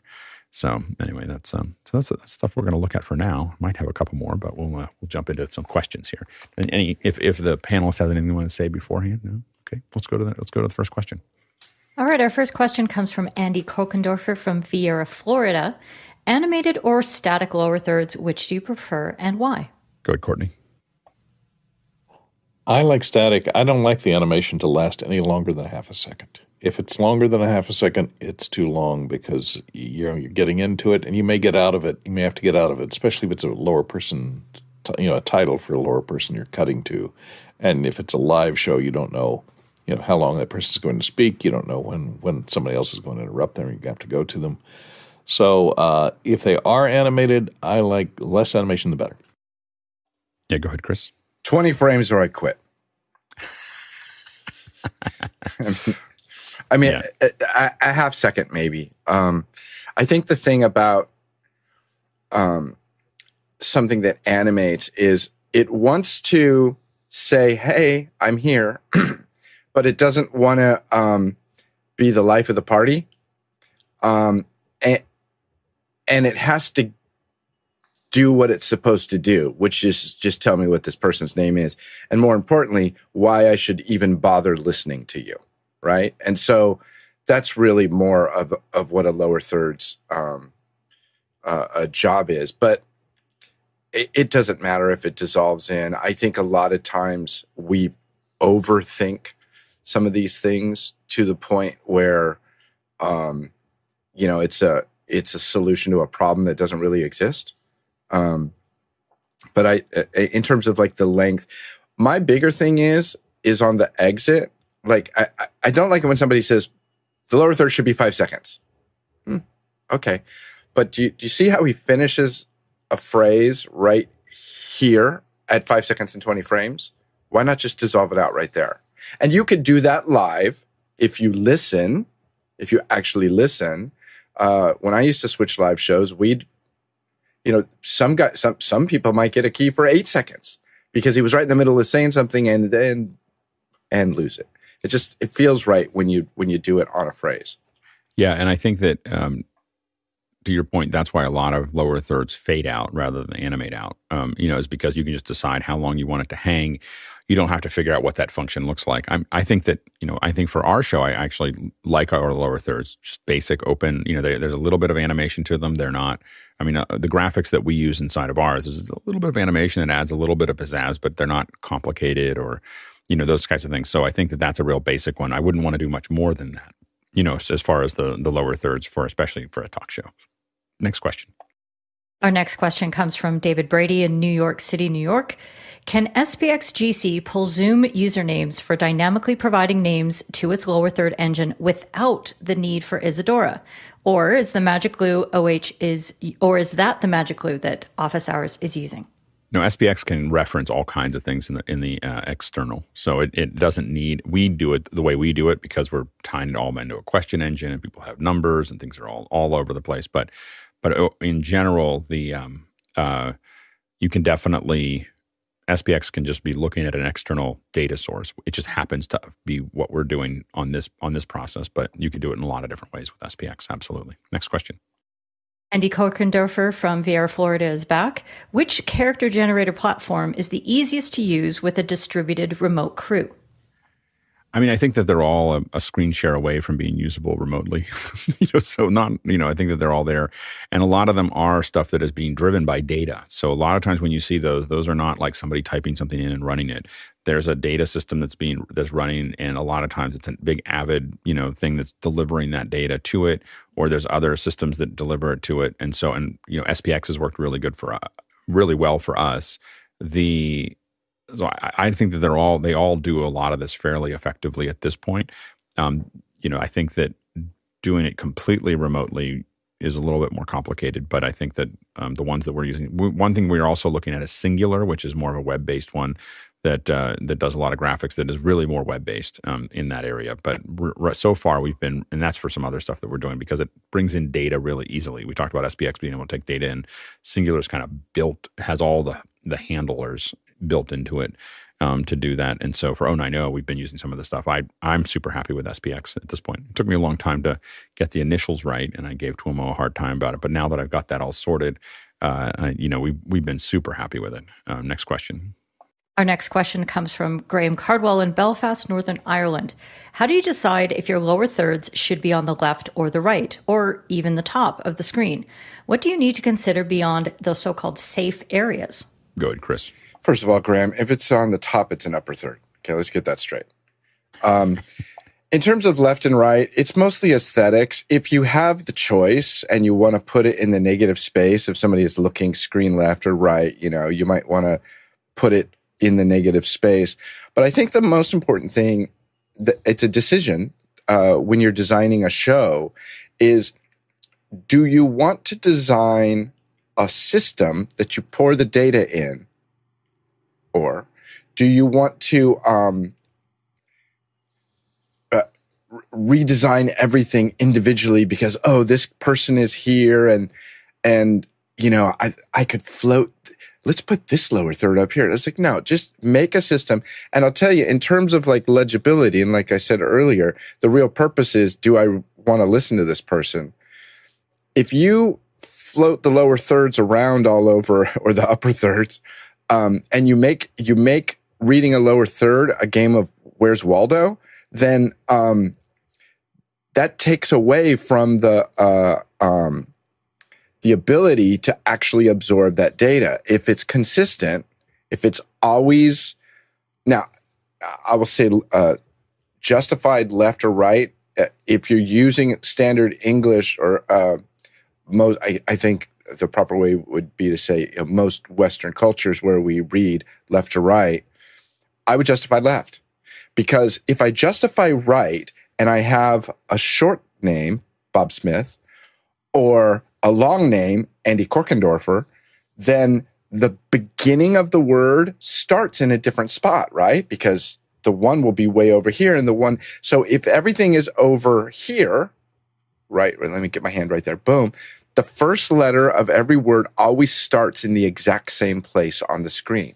That makes it easier for your mind to find it and absorb it. I'm not saying you won't figure it out if it's on the other side, but it's those little slivers of seconds. And also, regarding the capital versus non-capital, and Alex's opinion about the space I don't being do it, equal. The space being equal bothers me. No. So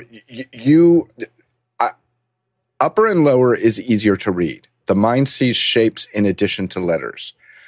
But you're going to have all kinds of alignment problems. And I think that's why a lot of lower thirds get done in all caps, because you don't when you're all caps, you don't have descenders. And descenders could run into the line below.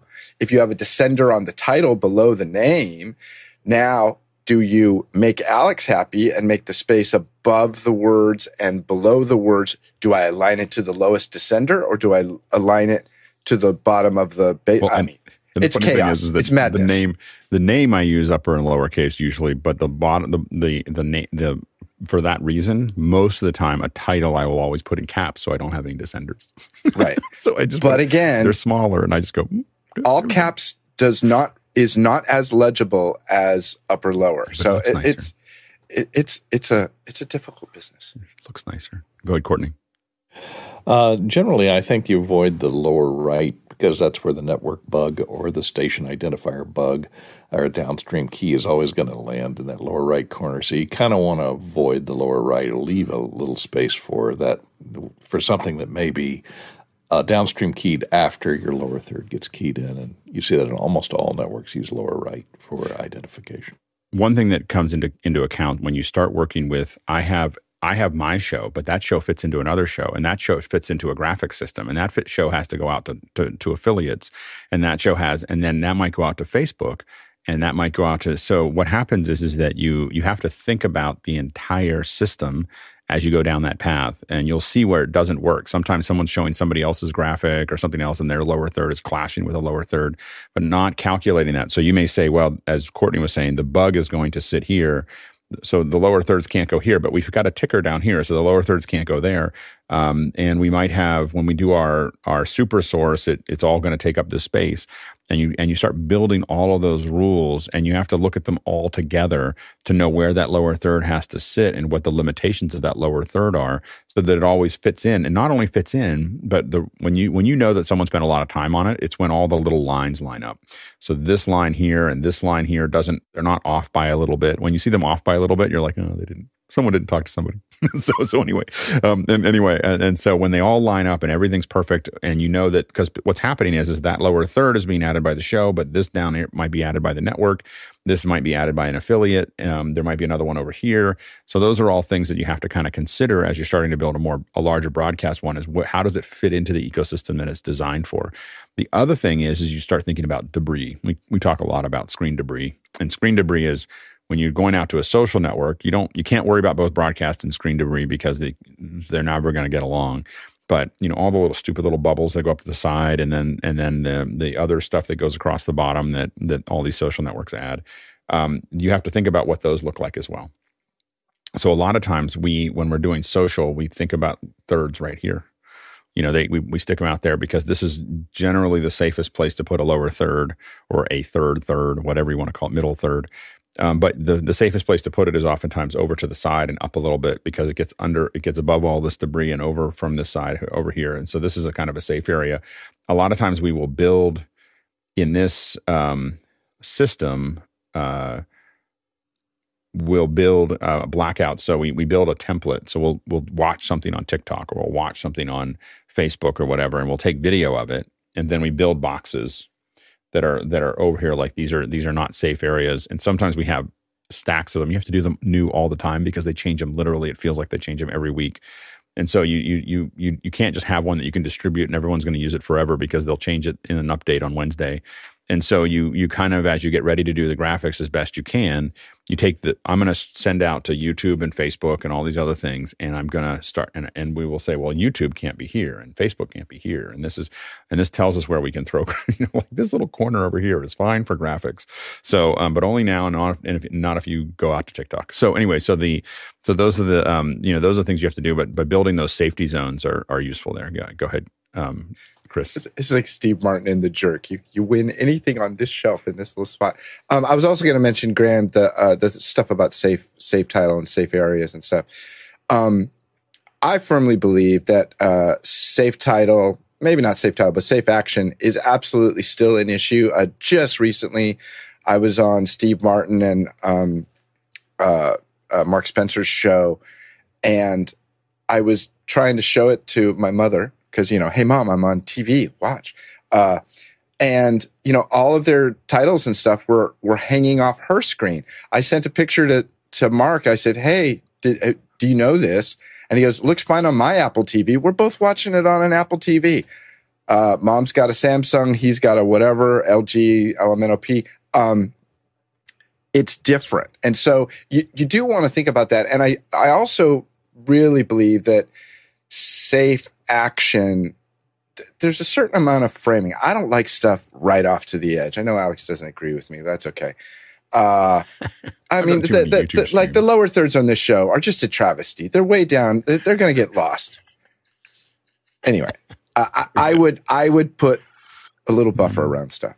Yeah, I like it. I've done too many live streams where we're just used to just sticking right at the bottom. It's like I want that real estate. But it will be lost. It absolutely will be lost in some instances. Some instances, we find that for the YouTube, if you're doing it to YouTube, the number of people that are not going to see it is pretty low. Next question. Andy Korkendorfer is back. Do you think that RSS feeds in lower thirds are valuable or a distraction? Both. Go ahead, Chris. I concur. I yield my time. They are a distraction. They do pull your eye away, and we find that, especially, so you can do RSS feeds. I wouldn't use RSS feeds. What I would do is what we do. There's a ticker that we have for Makana that we don't, or Commenda that we don't use very often in this show, or we don't use it at all in this show, but we do have it, and we do use it. And what you can do is throw comments at it, and it'll just, you take comments and just start pushing them towards a ticker, manually. And you can throw them in, and it'll just keep looping them around and putting them in there. You can fade it in, fade it out. I will say that it increases average view time. Like when people because what happens is that if you take people's comments and you scroll them along, this is the way to kind of, people really like to see their name and see their thing going up. It's one of the reasons chats are popular in YouTube and everything else, especially if you react to them. If you throw them into a ticker, people get really excited, and what they do is they start putting things in, and they will sit there and watch longer because they're waiting to see if their name shows up. And so from an average view time perspective, they definitely have a positive impact. Is it a distraction? Probably. It does add excitement. When people are saying like it will drive behavior. So when you take like, hey, from Oklahoma, or I'm watching from London or whatever, all of those things pick up and people will start doing more of it. You just have to decide if you want more of it. Do you want to fill your entire chat with people saying, I'm watching from XYZ, or I'm really excited about that? But it does make them feel heard and have it feel so the viewer feels heard. As far as taking random data across the bottom as an RSS feed, I probably wouldn't. Definitely, whatever you're doing, you have a senior person monitoring, like making sure that they're looking at what's going into it. It's really easy also for people to put coded messages in, just so you know, when you're grabbing comments and throwing them in, if it looks like anything that is not really obvious, we don't put them in the ticker. Like if it's anything that looks, even if they look excited, if they put anything in there that we don't recognize there, it looks strange, no way. Because it's usually someone trying to be funny and not in a good way. Go ahead, Keely. Yeah, using live stream comments in a non-moderated fashion and just displaying them as they come in is highly dangerous on YouTube, because if anything comes across, even if it's a user avatar, for example, that might have some unsafe content in it, YouTube will take you down, even though you weren't responsible for that. Making that avatar, you're responsible for anything that gets shown on your channel. So it's a highly, highly discouraged practice. Do not use any kind of automated format to use a screen share overlay or anything like that to bring in all of your live comments. And I mean, obviously the spam and trolls problem is a massive issue as well. So just keep that in mind if you're thinking about automated info. Don't use the user's contributions. And again, what we do in our system is that we have a person looking at it, and they can just hit a button and promote the things that are there. So it is a person doing it. Absolutely. Go ahead, Chris. What would it take to convince Alex Lindsay to do something like a comments ticker on this show? I think it'd be kind of cool. Yeah. Yeah, I think I'm. Does it just take somebody to monitor it? Want someone to build it. Predo could do it. He's got spare time. Yeah. I mean, it would just be someone building it. It's not. Like I thought you said you had it built into Mukana, but that's our graphic system. So we would have to. We could easily export it out. We would have to. So to do what you're asking, we have to work with SP. I have to work with Tomo. We have to set up a handler. We have to send that data instead of to a ticker. We would send it out to a feed. I mean, there's just people working on things to make that happen. It's not. So it's not like we can just turn it on tomorrow. We can turn it on tomorrow if we moved. To your point, if we moved the lower third or all the graphics up and gave us that lower area, Mukana could probably be running. We don't have it built into this instance, but it could probably run it in a week. So, like we could do it. If it was easy, what is your particular downside on this show for not doing it?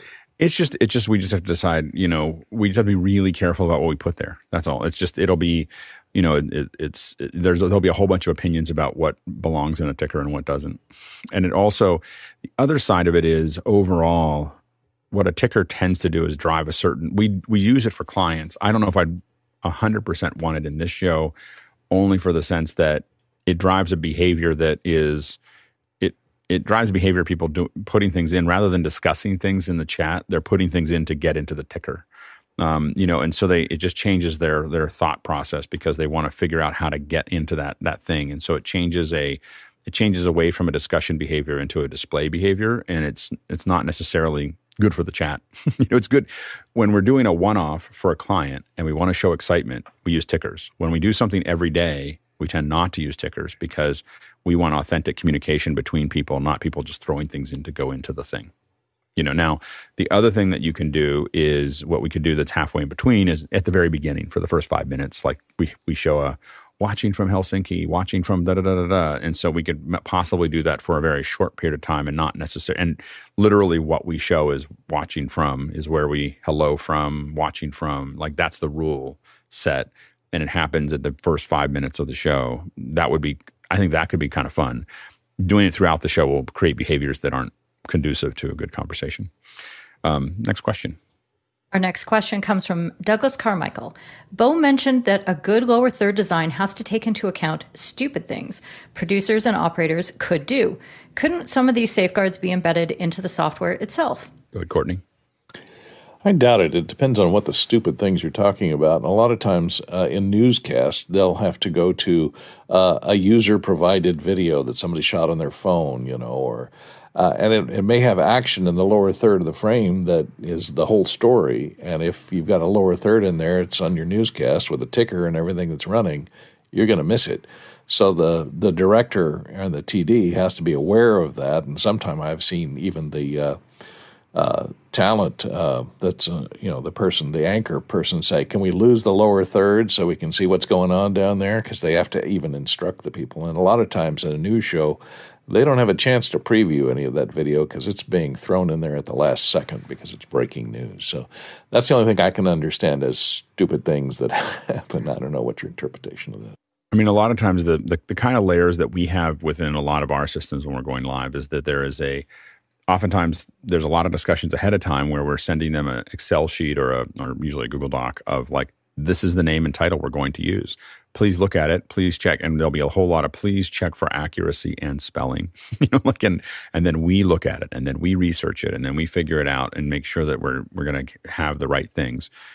From there, again, preview and making sure that your producer is looking at the preview before it goes live is another piece of that puzzle, is to try to make sure that you're looking at it and it's not coming up automated. But with a lot of live stuff, when there's a lot of moving parts, you can't do that because it's a football game and it's grabbing data and it's putting it down and it has to happen really fast. And so it just depends on how automated it has to be. And with those ones, you usually want a system and a team that does this all the time. The hard part is doing some of these things when you're building up a team for one event. Next question. Our next question comes from Jesse Mills in the San Francisco Bay Area. For bringing in lower thirds into an ATEM, we're using a downstream key. Is it possible to pull in a quadrant of a 4K screen rather than a full screen 1080p source that is chroma keyed? How could this be done? Well, you can definitely bring a quadrant in from a 4K, screen. I mean, there's no reason why you couldn't just grab one of those. With an ATEM, you'd have to convert out of the 4K to the quadrant. So you'd have to have it's a little bit more complicated in the sense that you have to. It's coming in at a quad, and the ATEM's only going to see it. Now, you could, if you're set at 1080, and you have converted it from 12G to just one quadrant, you could just push it in. That would totally work. I will almost never use, and I used to do it all the time, but I will almost never use green screen or blue screen or anything else as a chroma key for graphics. And the reason for that is that it is 422. And so on any curved edge, any angled edge, you're going to see aliasing going down it because it has half the resolution of the frame. Go ahead, Courtney. We got some keystrokes there. Anyway, so the can't hear you, Courtney. Oh, sorry. Yeah. I was in half dissolve and trying to deal with that. Yeah, I was going to say you can use it with the DVE.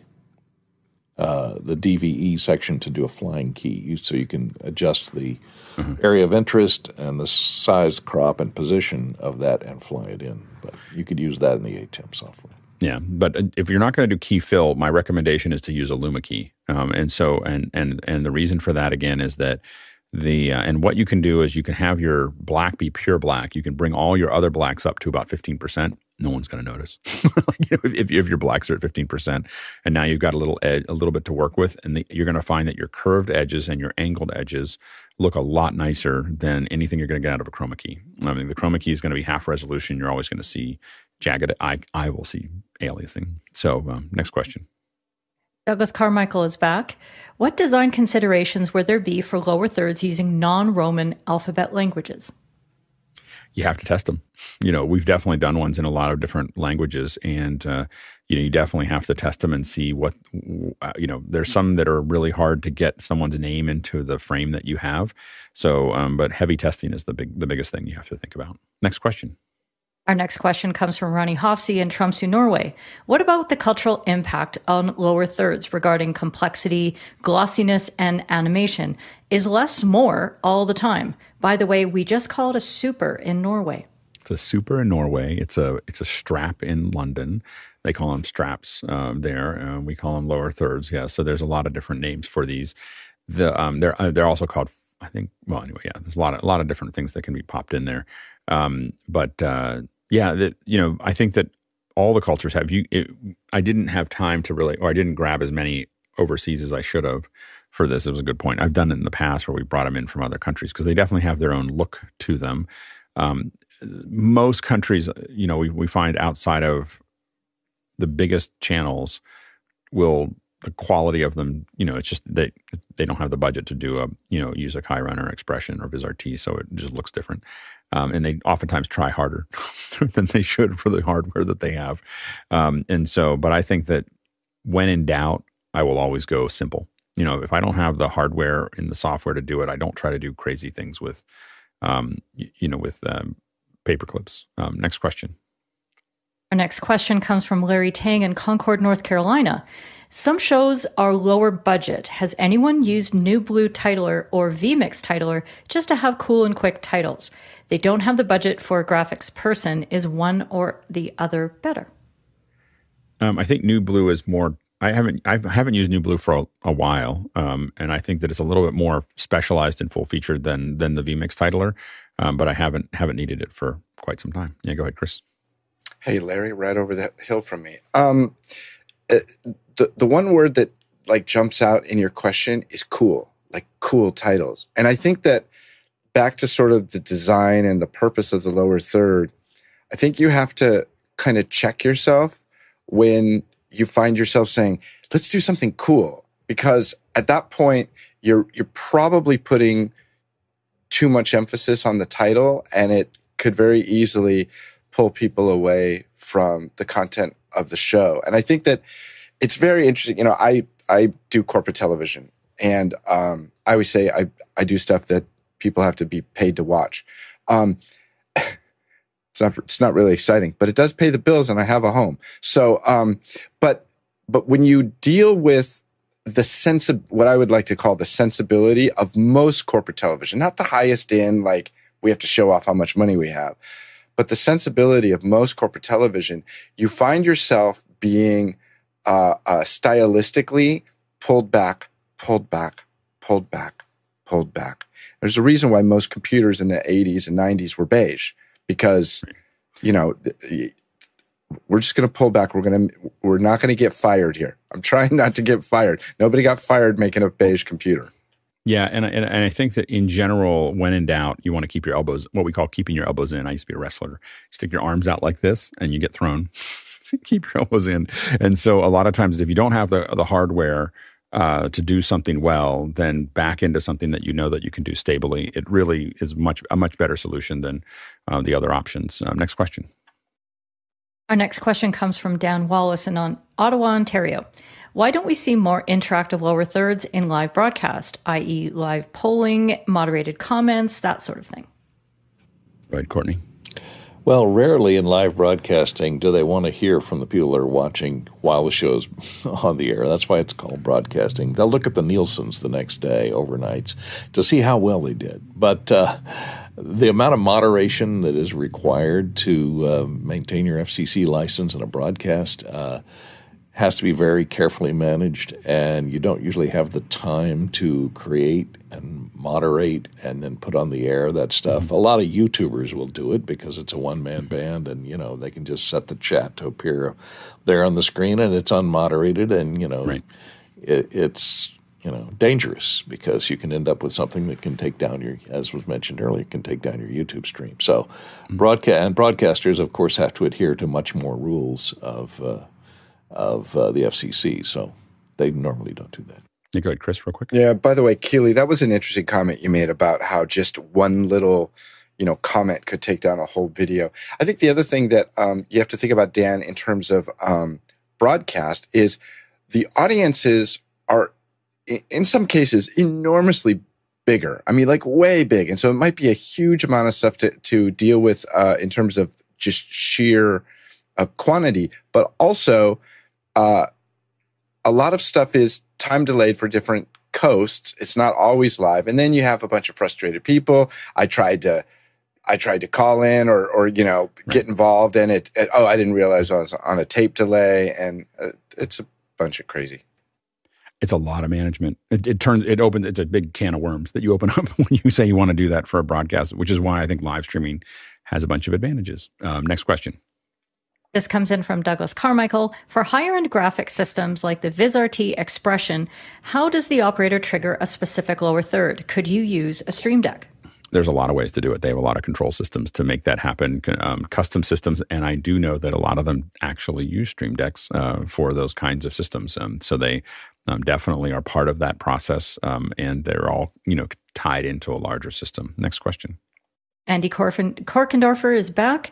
Advice on creating a style book for graphics. Do you have a good example of show style books? Thanks.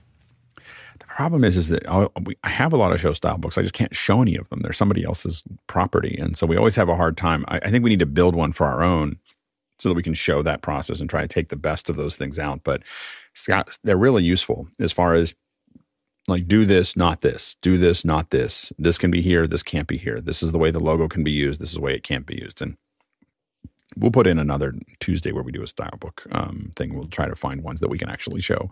Next question. Our next question comes from Jasmine Lee in Singapore. What is the most unexpectedly useful piece of information you've seen on a lower third? Interesting. Unexpected, useful. I think that the things that I find the most useful, though they create a little bit of a quickness, is QR codes. We put QR codes into lower thirds all the time, and I think people, when they hit them, it just gives them somewhere they can just point the thing and go. It just has to be big enough that they can actually. You have to think about how big is their screen and how far away they are from it. Go ahead, Chris. Jasmine, in the early part of my career, much of what I learned not on purpose, but people making mistakes.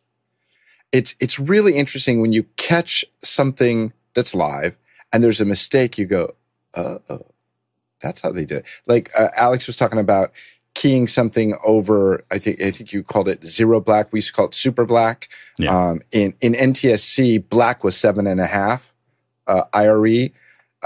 the equipment didn't even generate anything that was zero black, but if you could create something over. So anyway, I'm watching a news broadcast once, and there was a mistake, and it was the cutout for a box over the shoulder that wasn't a square, or square corners, and I was like, oh. Right. Like there was like this absolute light bulb moment, and I went into the studio the next day, and it was such an eye opener. But I learned from somebody else's misfortune. Go ahead, Courtney, real quick.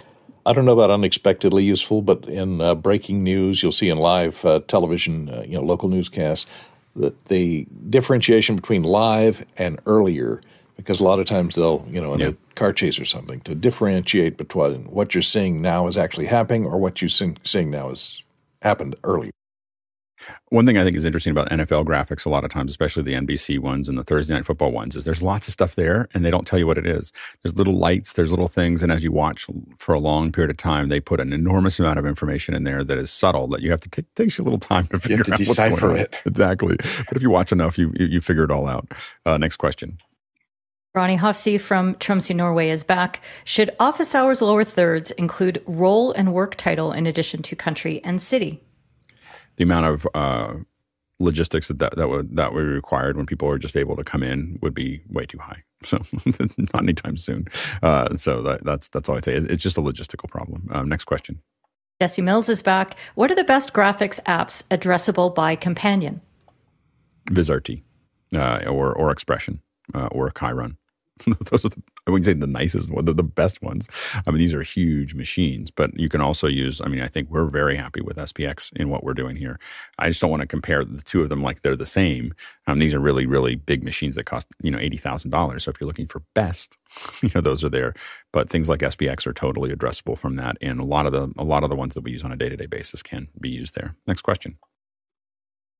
Sandra Snell from Miami, Florida. Has anyone on the panel tested Next Edition graphics ecosystem? Thoughts? I have not tested it, so it's something that we'll have to take a look at. And if it's something that people are really interested in, put it in the second hour suggestions, and we'll take a look at it and bring them on. Next question. And Jesse Mills is back. When I do lower thirds and captions, I always run tests to ensure that they do not collide. Many major productions have this placement issue. Are there documented standards for distance or pixels to keep things clear? Go ahead, Chris. Jesse, a couple of years ago, I was doing a project where the client not only had a very specific place they wanted to put the captions, but they wanted to use, this font and these colors and this background. It was a nightmare. And there was some issues with how they were asking for it that I felt were problematic just for legibility and stuff. And it took me down this big, long rat hole. The BBC actually does have published standards for captioning, and it goes into like the size of the font, the number of characters per line, the number of lines, and it's just the BBC standards. But it is interesting to look into it, because a lot of times what you'll find is people want to cram more and more stuff into something, and then it's like, I can't read that. That's too much to read all at once. It takes a lot. In a smaller event, when you're not building a whole system, you need to test everything and see where it's going to end up before you put it out there. Next question. Dan Wallace from Ottawa, Ontario is here with this. Any thoughts on cloud-based titling systems? For example, Singular.live versus Flowix and the like. We've looked at it. We've looked at Singular.live specifically and ended up using SPX for it. It just turned out to be a better solution for what we were doing there. But there's a lot of things about Singular that we are interested in because there's a lot of handlers that are pre-built. So that's the thing that we like about that. Next question. From Graham Cardwell in Belfast, Northern Ireland. Thoughts on regular kerning as opposed to monospaced fonts? Real quick, Chris? Graham, kerning and kerning pairs and modern fonts are so good. I mean, this stuff used to be so horrible back in the 80s. We would literally have to manually kern every 2 letters because coming straight out of the old Chiron that we had, it was almost illegible. So I trust fonts implicitly, just the way they are. They're great fonts. Yeah, always go for regular kerning. Only use the monospace font if you have to do it for an effect, like a typewriter effect or a computer font effect or something. Otherwise, you're not going to be able to fit very much in a lower third with monospace kerning. That's great. A lot of questions. So there was a lot of interest there. I put that one up. I always put these graphics ones up. I'm not sure if it's going to be, like I start looking at the beginning. I'm like, I don't know if we're going to get through a whole hour, but we did. And great work. And we had to kind of tighten it up and move through a lot of questions at the end. So great work by the producers to ask all those great questions to keep the conversation going. Thanks to the panelists. Can't do this without you. And a lot of great answers. Great discussion today. I think that we covered a lot of ground there. And we'll talk more about construction of them as we move forward throughout the year. We've covered 94,000 miles, almost made it to 1K, but we're still stuck in gold, platinum actually. 152,000 kilometers, and that is 856 million bananas for scale. I need to get the bananas that Chris sent me, bananas, and I don't have them here. Anyway, but thanks so much. And thanks to the incredible team on the back end that every day makes this work and every day gets this stuff done. It's just, it's an amazing thing. And we had a great volunteer meeting earlier this week. Or was that yesterday? Did it actually happen yesterday, the volunteer meeting, or was that over the week? Oh, no, it was on Saturday. I lose track of days.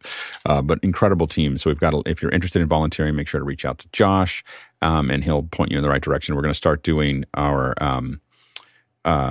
are going to start to do these orientations and kind of town halls for our volunteers the first Saturday of every month. So April 1 will be the next one. So you'll see an opportunity to sign up in the email if you're interested in being part of the panel or being part of the back end team, being part of events, being part of the team that does the broadcast. There's a lot of things that are going on. So if you're interested, just let us know. All right, let's go ahead and jump into After Hours. Hey, Alex, could I make a special request that my name... You can only make it if you whisper. My name has to be a little higher so that my mother can see it on her Apple TV. No. Just my name. Yeah, just your name. Yeah, of course. We'll do something special. 20 pixels higher. Yeah, you got it, Chris. You got it. Thanks. And we have to get my Mercury is done. As they would say is, you bet. How many miles do we have to get before we're upgraded to plantains? There's a whole argument about whether plantains are an upgrade or downgrade. That's the whole thing that we have to discuss. I can see the Fenwick title are coming. Yeah, the Fenwick title. Second hour on bananas. Working on plantains versus bananas. Is it bananas or do we get upgraded